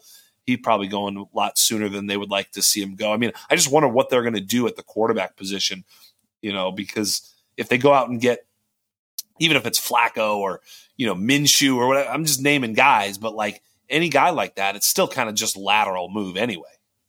Yeah, I don't know what they're going to do in Pittsburgh. It seems like a bit of a mess overall, not just quarterback, but everywhere else. And if we're looking at what we're going to do with that situation, I'm probably avoiding anything to do with Pittsburgh right now. I mean, if I have players on, like Najee or Jalen Warren or Pickens or Deontay, yeah, I'm going to keep them. I'm going to hold them. I'm not going to do anything with it, but I'm not going to probably actively look to acquire them. A, the situation with the quarterback. B, all those players I named off have some type of wart that caused me to avoid them. Pickens overhyped right now because of recency bias. Same with kind of Jalen Warren. I do like Jalen Warren. I just think he's too expensive for what he is. Najee Harris, I don't want any piece of him. It's just wasted, at this time. I mean, if you have him, you ride him, right? But I'm just not gonna go acquire him. And Deontay, no. Yeah, no, right? Yeah. It looks like Baker Mayfield probably earned himself season 2 in Tampa Bay. Is that what you think will happen? I mean, is Baker Mayfield worth a buy right now? Yeah, I think so, but he kind of had a meltdown last week against the Saints. So I know. That's the one that if you won that and they locked the playoffs up, they clinched, then it's you should be sending offers for Baker right now, right? Don't wait. But now maybe it's a good thing. Maybe this actually opens up the window for us to now go get Baker. And I do think he's a buy. Yeah, I mean, he could be a top 32 player, and top. In other words, I think he could be the Tampa Bay quarterback next year, and if he is, you could do worse. You could as a quarterback 2-3 on your Superflex roster. Again, we're talking Superflex. Obviously, whenever you're talking about buying Baker Mayfield, there's no other sentence that makes sense unless it's a 12-man or more Superflex league. Other than that, who gives a shit? Speaking of who gives a shit, no, I'm joking. Jordan Love, he's going to be the starting quarterback for the Green Bay Packers in 2024, and I don't even think there's really much of a question about it. He was just good enough to secure that. They're 8-8, so not great, but he's been prolific but erratic, just like I predicted that I thought he might get prolific and erratic, and he's been that. He's got great weapons. He's got one. Jaden Reed. Yeah. Jaden Reed might be a superstar. We called that motherfucker. We were all over Jaden Reed all the way along. We've got so much Jaden Reed. The only time I don't have Jaden Reed is when you have Jaden Reed, or in my listener league and a home league, people know I like Jaden Reed. They snipe me on his ass. I have Jaden Reed wherever someone didn't fucking trade up or take him at a spot where he shouldn't have been taken, because I was taking Jaden Reed absolutely everywhere. Jaden Reed Let me ask you a question. Jaden Reed or Cooper Kupp in Dynasty? Damn. Yeah. Someone offers you're holding Cooper. They offer you Jaden Reed straight up. I'm just taking Jaden Reed, man. Just take Me too, baby. Just fuck it. Just take it. Yeah, dude. Just take Here's Jaden a tougher one. This is fucking crazy. Jaden Reed or Drake London? Wow, man. Right? I only want to say Drake London because like the prospect hype, like the prospect profile, which is wrong though. Right? That's like wrong. I think so. I think it's wrong. I think it's Jaden Reed. Wow. So here's a better one, like, where it's like it puts you to the test. Jaden Reed or Rashee Rice? Oh, Jaden Reed. Yeah. Okay. Yeah. All right. Yeah, I like Rashee a little bit more. So I mean, not more than Jaden, but more than you, I guess. I'm a little closer. Oh no, you could make me feel funny about it. I'd be like, maybe you're right. I didn't like Jaden. I didn't like Rashee Rice at all. Like at all. And yeah. I have him at like wide receiver 30-ish right now. Yeah. Like I have him really high. So you're holding Devontae Adams. You're holding Devontae Adams, and someone says, "Hey, man, I'll send you Rashee for him." No. See, I might consider that. I just wouldn't because, like I was saying with the whole Devontae thing, like Devontae is probably my key target in Dynasty this year. I love that. Off season, like, and I'm gonna try to strike early because I know, like you said, I think you hit it on the head earlier. It's once any kind of rumblings kind of continue to go out there, because it's not like I'm the only person that thinks that or heard that. Like you have, and like everybody else. Yeah, it's like insider info. Yeah. But it's very but then it's one of those things we just think ahead of the market, right? The masses. Yes, we just want to act. That's correct. I just want to act before this other person did. That's it. That's right. Right. Yeah. You basically you see. Keep Trade Cut does this where like you see that it's almost like a stock price where their value is going to go up or down based off shit that happens. And in the off season, it can move, and they didn't play any games. It's just like information comes out and their price goes up. Well, that's what you're looking at. You're like, well, I would rather buy the guy whose price will go up and sell the guy whose price will go down. That's, if they're equally valued today, but one's going to go down, one's going to go up. Let's swap those motherfuckers. And that's really what you're talking about, which is exactly right. One of the sneaky spots where a quarterback change could be imminent, we mentioned him in the duds, is Seattle and Geno Smith. Is it possible Geno might be no longer the starter in 2024 for the Seahawks, or you think they're just going to give him one more shot and see how it goes? That's kind of what I think will happen. What do you think? Yeah, I think they'll give him one more shot, but then I don't think they're going to be nervous about maybe adding a quarterback somewhere in the draft. Like obviously they're not going to have an early pick, but taking a quarterback and developing. Yep. I could see that for sure. I could see that for sure. I agree with that. Maybe even a free agent type player. Like I haven't looked at the contracts yet. It's not something I've done, but like, you look at a guy like Jake Browning. I don't know what his situation is, but I think he's going to actually be a priority. I would make him a priority if I'm running a team. Like, I'm the Patriots.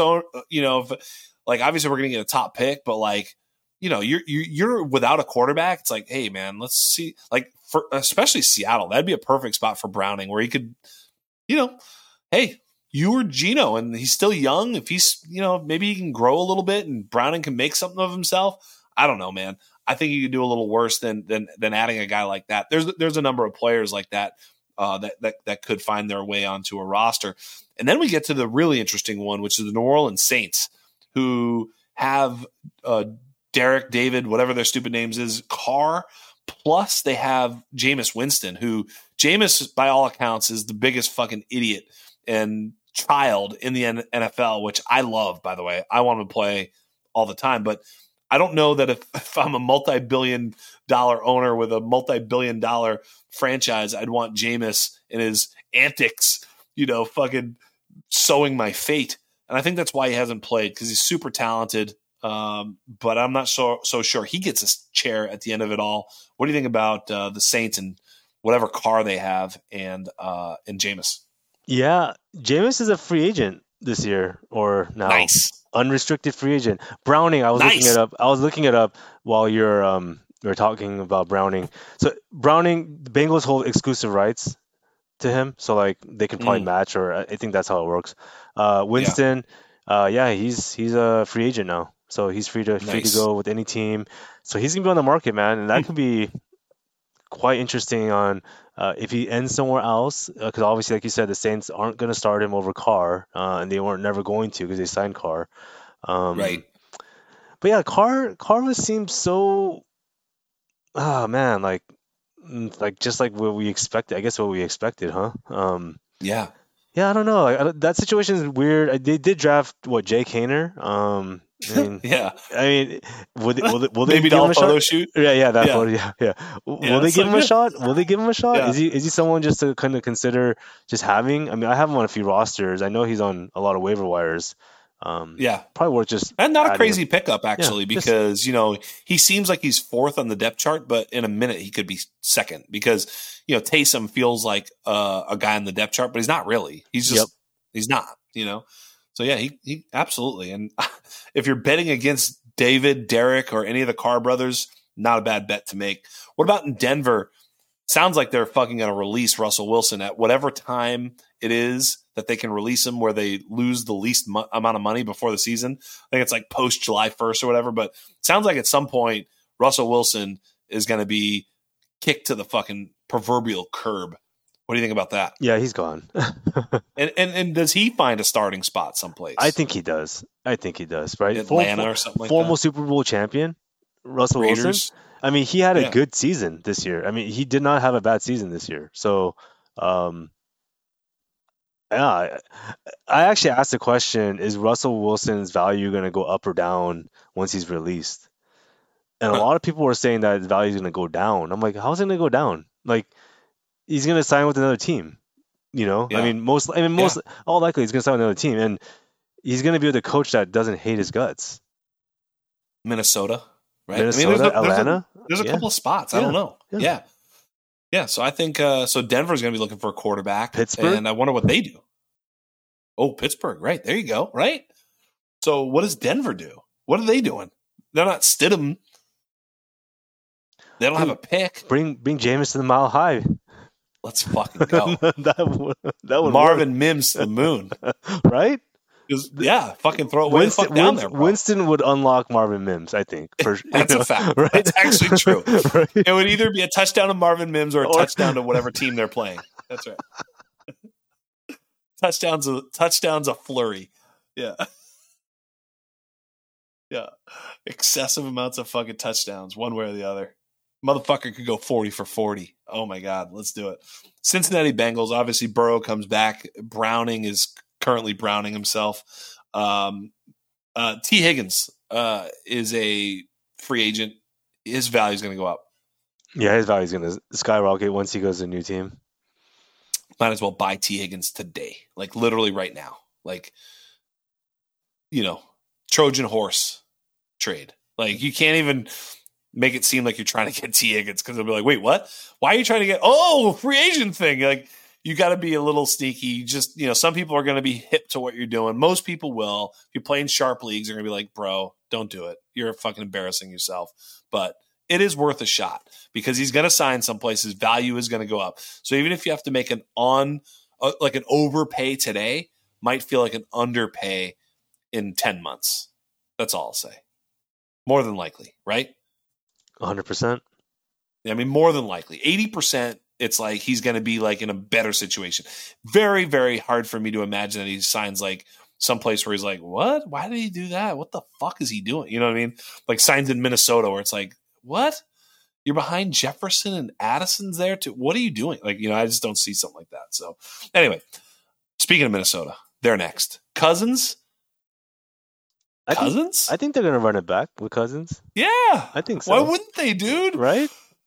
Fucking love Cousins right now. Like, they got to love Cousins right now, too, because Jaron Hall, what a fucking dumbass move they made. Wow, playing man. Jaron Hall. Dude, he almost cost me so many championships because not throwing the ball to Justin Jefferson or anybody for that matter.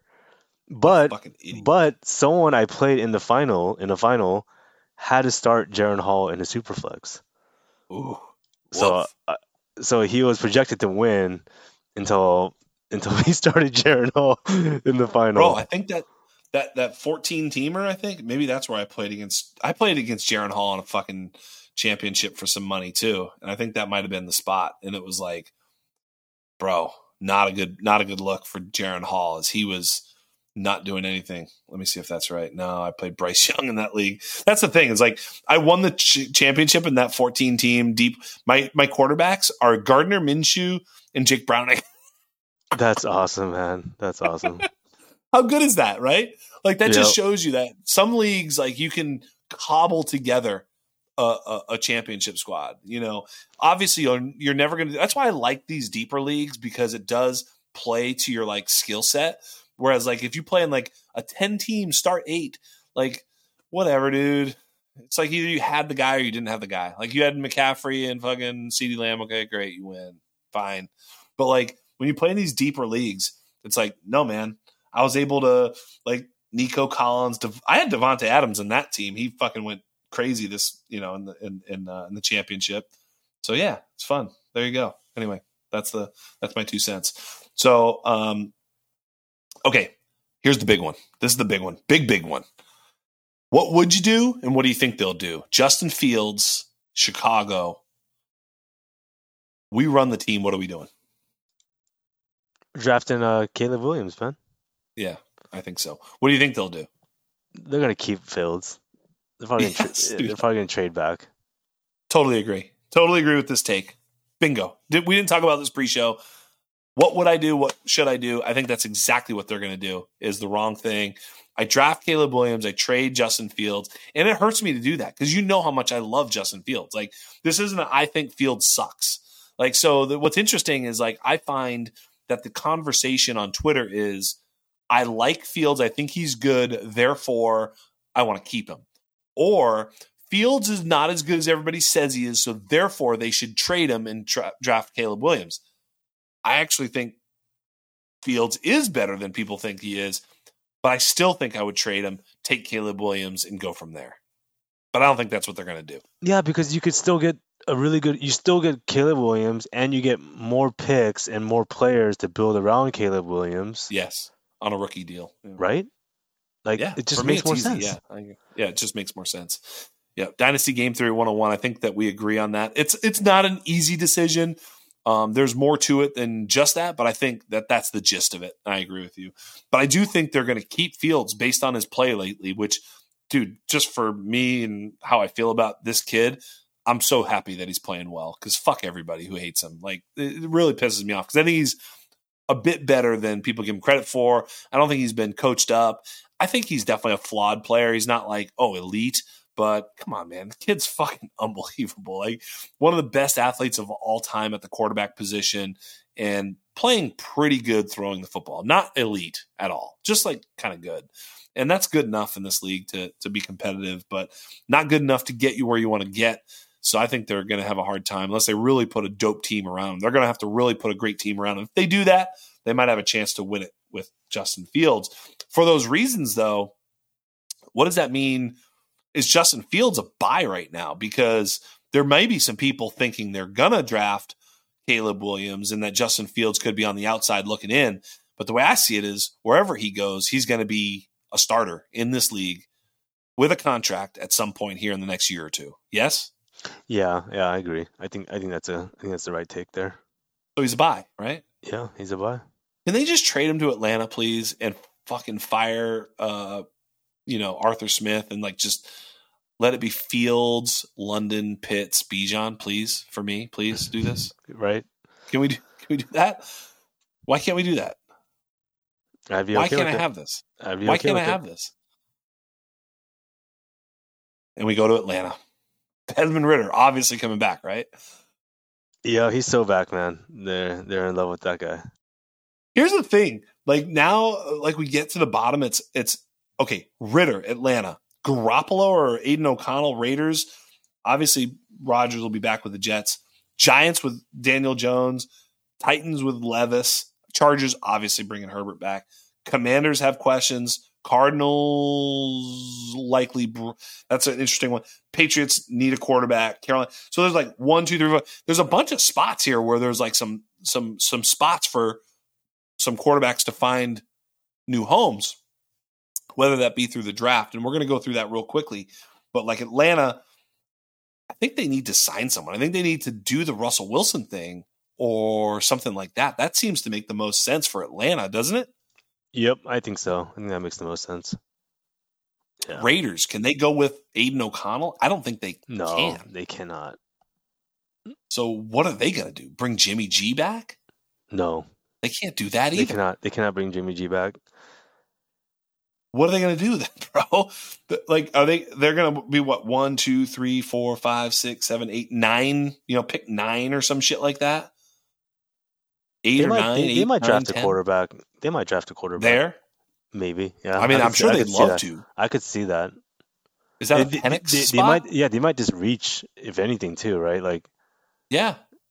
I don't know if Penix would reach that 9. I don't know because I just don't know the draft. Me neither. But that's I'm just saying, like Jaden Daniels probably doesn't get to 9 or whatever. Like obviously, I think they'd if you told them right now, you just have Jaden Daniels next year, they'd be like, all right, fine, whatever, right? Okay, cool, thanks. Like we can lock that in right now. Like what button do we press? So I think that is like pie in the sky, and like Penix could be like, okay, fine, Penix, fine, yeah, fine. That feels the Raider way, right? That feels like the Raider way. Yeah, I mean, or Jameis. Jameis in black. That'd be pretty cool.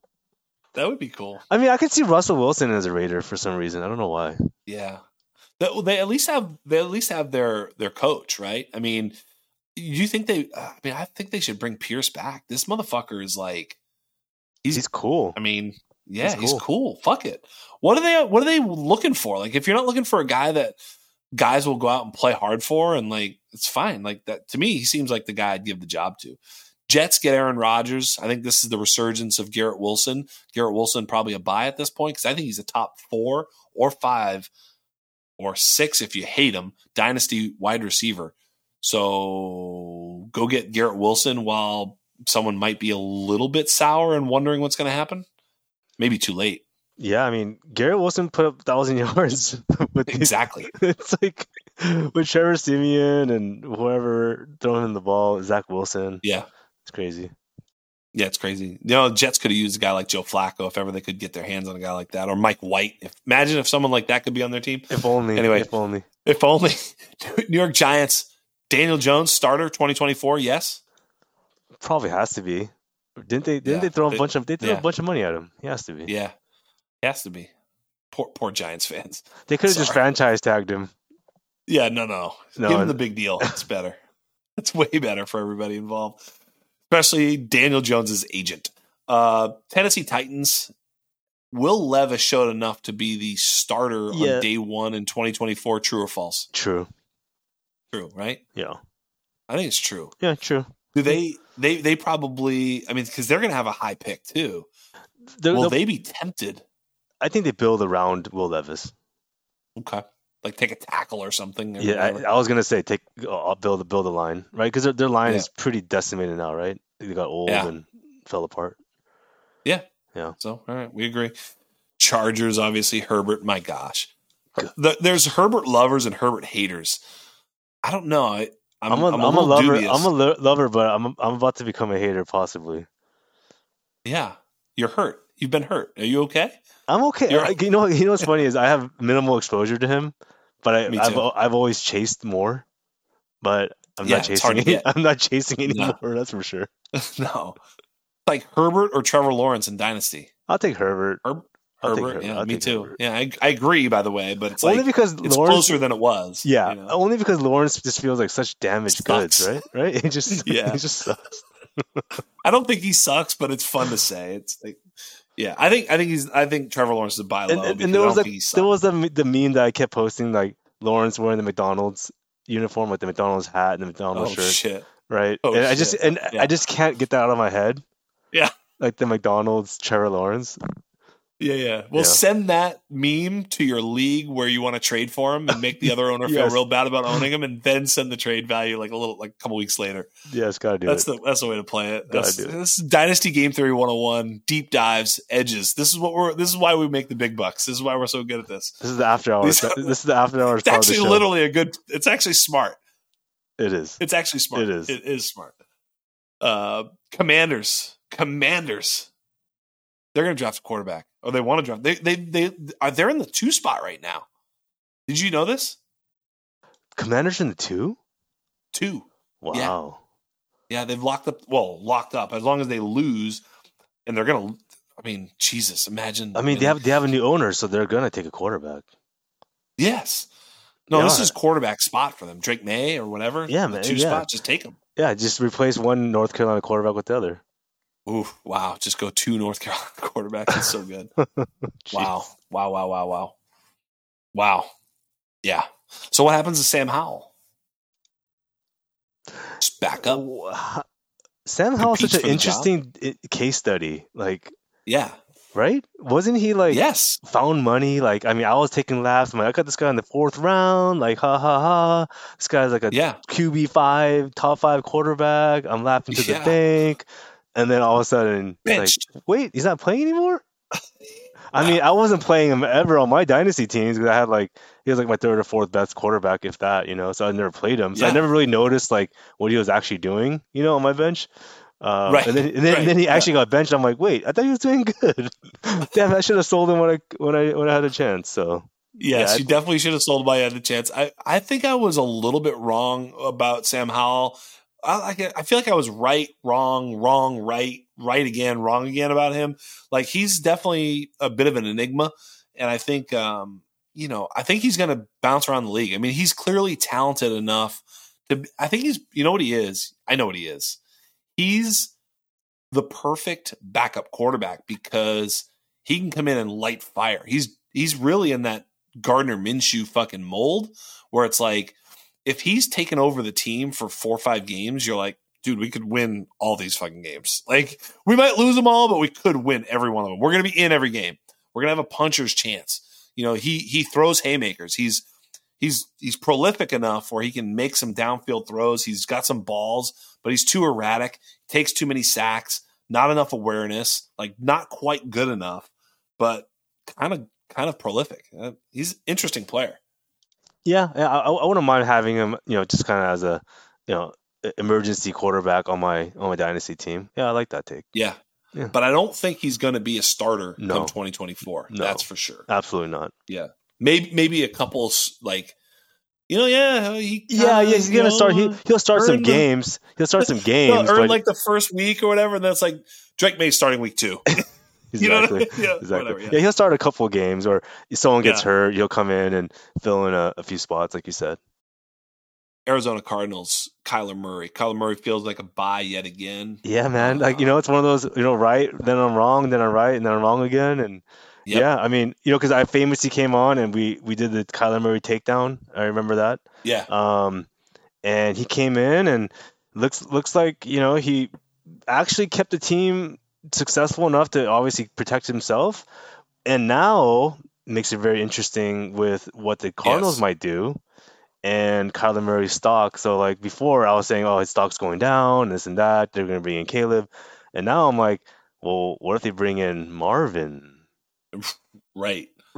And then he got McBride, and then it's starting to look like a fun team.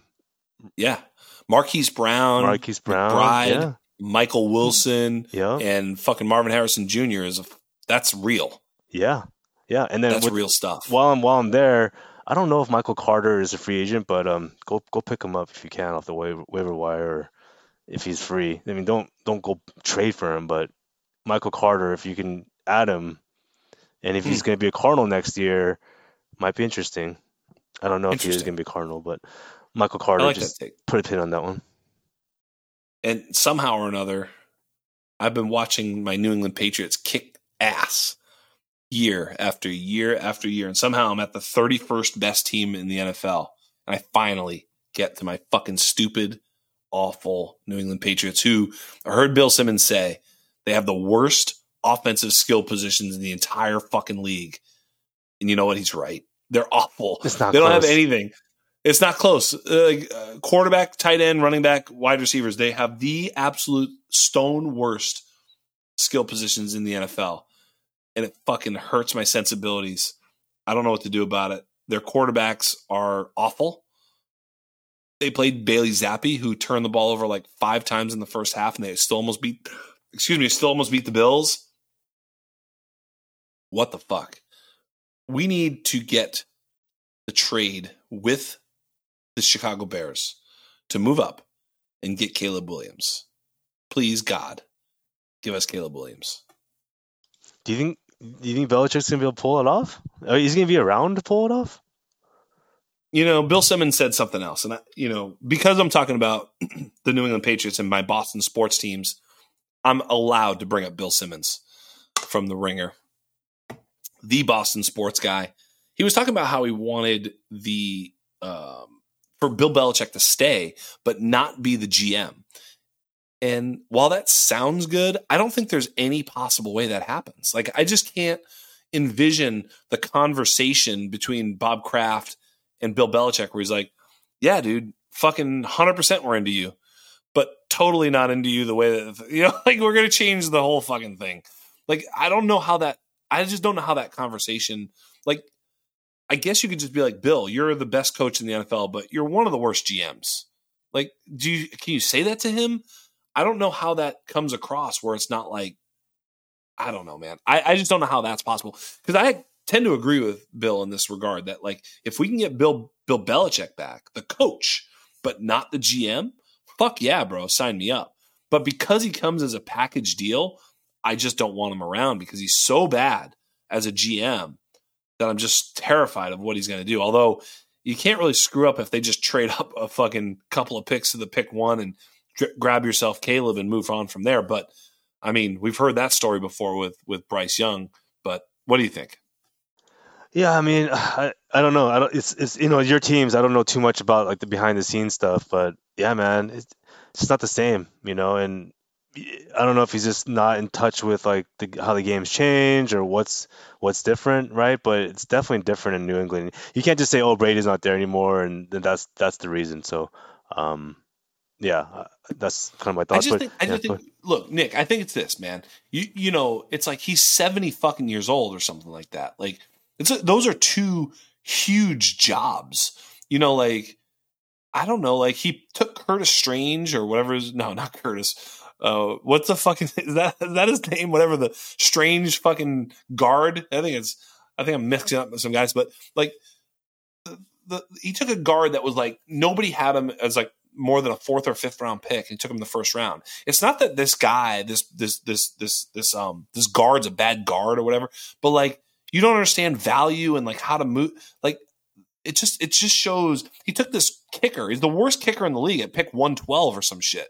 Like, what the fuck are we doing? Like these are just bad decisions on like without knowing anything. Like, why are we taking a kicker at 112? It turns out he's a bad kicker, so that's also fucking terrible.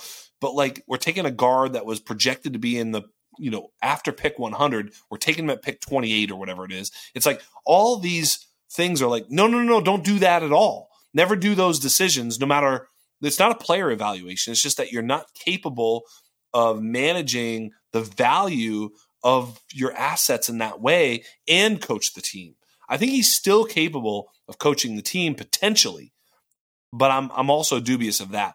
I've been calling for him to go again, not because I don't love him as a coach, but because I just think that those 2 jobs and the power that he has amassed, rightfully so, over the years is hard to put back in the box and put back in the package. And I think for those reasons, I think he should go, and we should try and get younger, rebuild, get Caleb a guy that he can grow with, rather than like, oh, hey, when are you retiring, dude? Who's going to coach me this year? You know what I mean? It just feels like a bad match. And for all those reasons, I would just love to see the whole organization take a restart. Yeah, I like that, man. I think you put it very eloquently there. I think that's makes a lot of sense. Mac Jones sucks too, also on top of it. But who knows how bad Mac Jones sucks or not? He's definitely got to go someplace else. He might find himself. He might be a buy low actually in Dynasty. I got to talking about my team, but I think Mac Jones could be a buy low.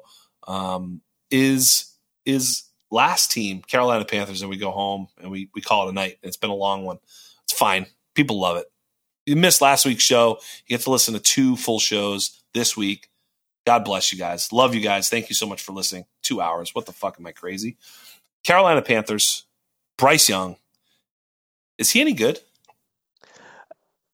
I think, you know what? I think he is good. You know, like he had a bad rookie year, you know, and it's not all his fault, right? I think that franchise is a dumpster fire already. For sure. Right? So, like, the situation he's in is already bad, which does beg the question then, I mean, is he going to be broken? Like, are they breaking him permanently? Sam Darnold. Yeah, Sam Darnold or Trevor Lawrence. But then we did see Trevor, and there was an article on ESPN I was just reading about how there's like that kind of that corollary between Bryce Young's rookie year and Trevor Lawrence's, and can he make that second year leap, and all this. And I think Trevor Lawrence had reached out to Bryce Young, and they had some conversations. I don't think Bryce Young is bad. I think it's kind of product of my environment type a little bit there as well. And yeah, I mean, he was sacked like 60 times. It's something crazy, like sacked 6 times in the last game, and just no protection. Doesn't really have great weapons. I mean, they traded away DJ Moore. I think you might be right. I think Bryce Young probably is a buy, because I think people are definitely scared that he's just going to be a complete bust. And look, he might be, but I think as a quarterback too, somewhere in there, the trade that probably should have made at some point was the Sam Howell for Bryce Young during the season. I wish I would have had that take. That would have been a strong take. Because you could have done it. Right? Yeah. That's true. Yeah, you could have done it. I mean, whatever. You had to add a third here. It was basically you could have done it at even value at some point. That's a good one. Yeah, missed that one. All right, buddy. We did it. We talked about every team in the league. We sucked it dry. We did, man. We jumped on Tony Pollard and Austin Eckler's dead corpse, and we did it. Yeah, man. Put a nice bow on 23. Yeah, man. Went back, right? Covered some of our good and bad takes, right? Did a little bit of everything. That hashtag accountability. We did it. Marvin Mims, is he going to be good? Are we going to win the Marvin Mims one, or are we going to lose that one? Well, we'll win once Jameis Winston heads there. Once he heads there. Yeah, bookmark that take, right? Jameis Winston, Denver Broncos, Marvin Mims. Let's go. Wow. Let's fucking do it. Let's do it. God bless you guys. Hey, thank you to everybody. This was a long show. I'm sure some of you were absolutely fiending for a long show. I know you guys like the long shows. We gave it to you. We went through 32 teams at the quarterback position. My God, that seems ridiculous to do in one show. We are absolutely lunatics. I love all of you guys. Everybody who's a listener, a loyal listener, I am so grateful for you. I hope you love the show. Give me feedback. Even if you hate it, fucking tell me what you hate about the show. Tell me what you love about the show. Tell Chalk how much you love him. Oh, any guests you want to see for the upcoming season. We're going to have so many cool guests. I'm sure we're going to have JJ Zacharyson and, John Lobb and Felix Sharp and Ray GQ and Scott Connor and all the great guests. I'm going to get Danny Kelly on the show. It's going to be a ton of fun. I'm going to try and get Matt Waldman again. I know there's just only so many shows. Zach Reed, I love. We're going to have a lot of great guests. We're going to have a great show that's going to uncover all of the prospects going forward. It's going to be prospect talk all season, all spring, all winter. I can't wait. I love you all. Thank you so much. Chalk, say goodbye. Yeah, thanks everybody for listening to Jackson and I go off for a couple hours. I hope everyone had a good holiday and starts off the new year with a bang. And best of luck to you in this off season. Yeah, love you, brother. All right, man. On behalf of everybody here at the Undroppables, on behalf of everybody here at the Undrafted, including a very, very, very, very, very, very, very sad Philadelphia Eagles fan, Mr. Michael Pease for Philadelphia. Duncan, you have been joined by the Chalk. I am Jax Falcone, and we are out.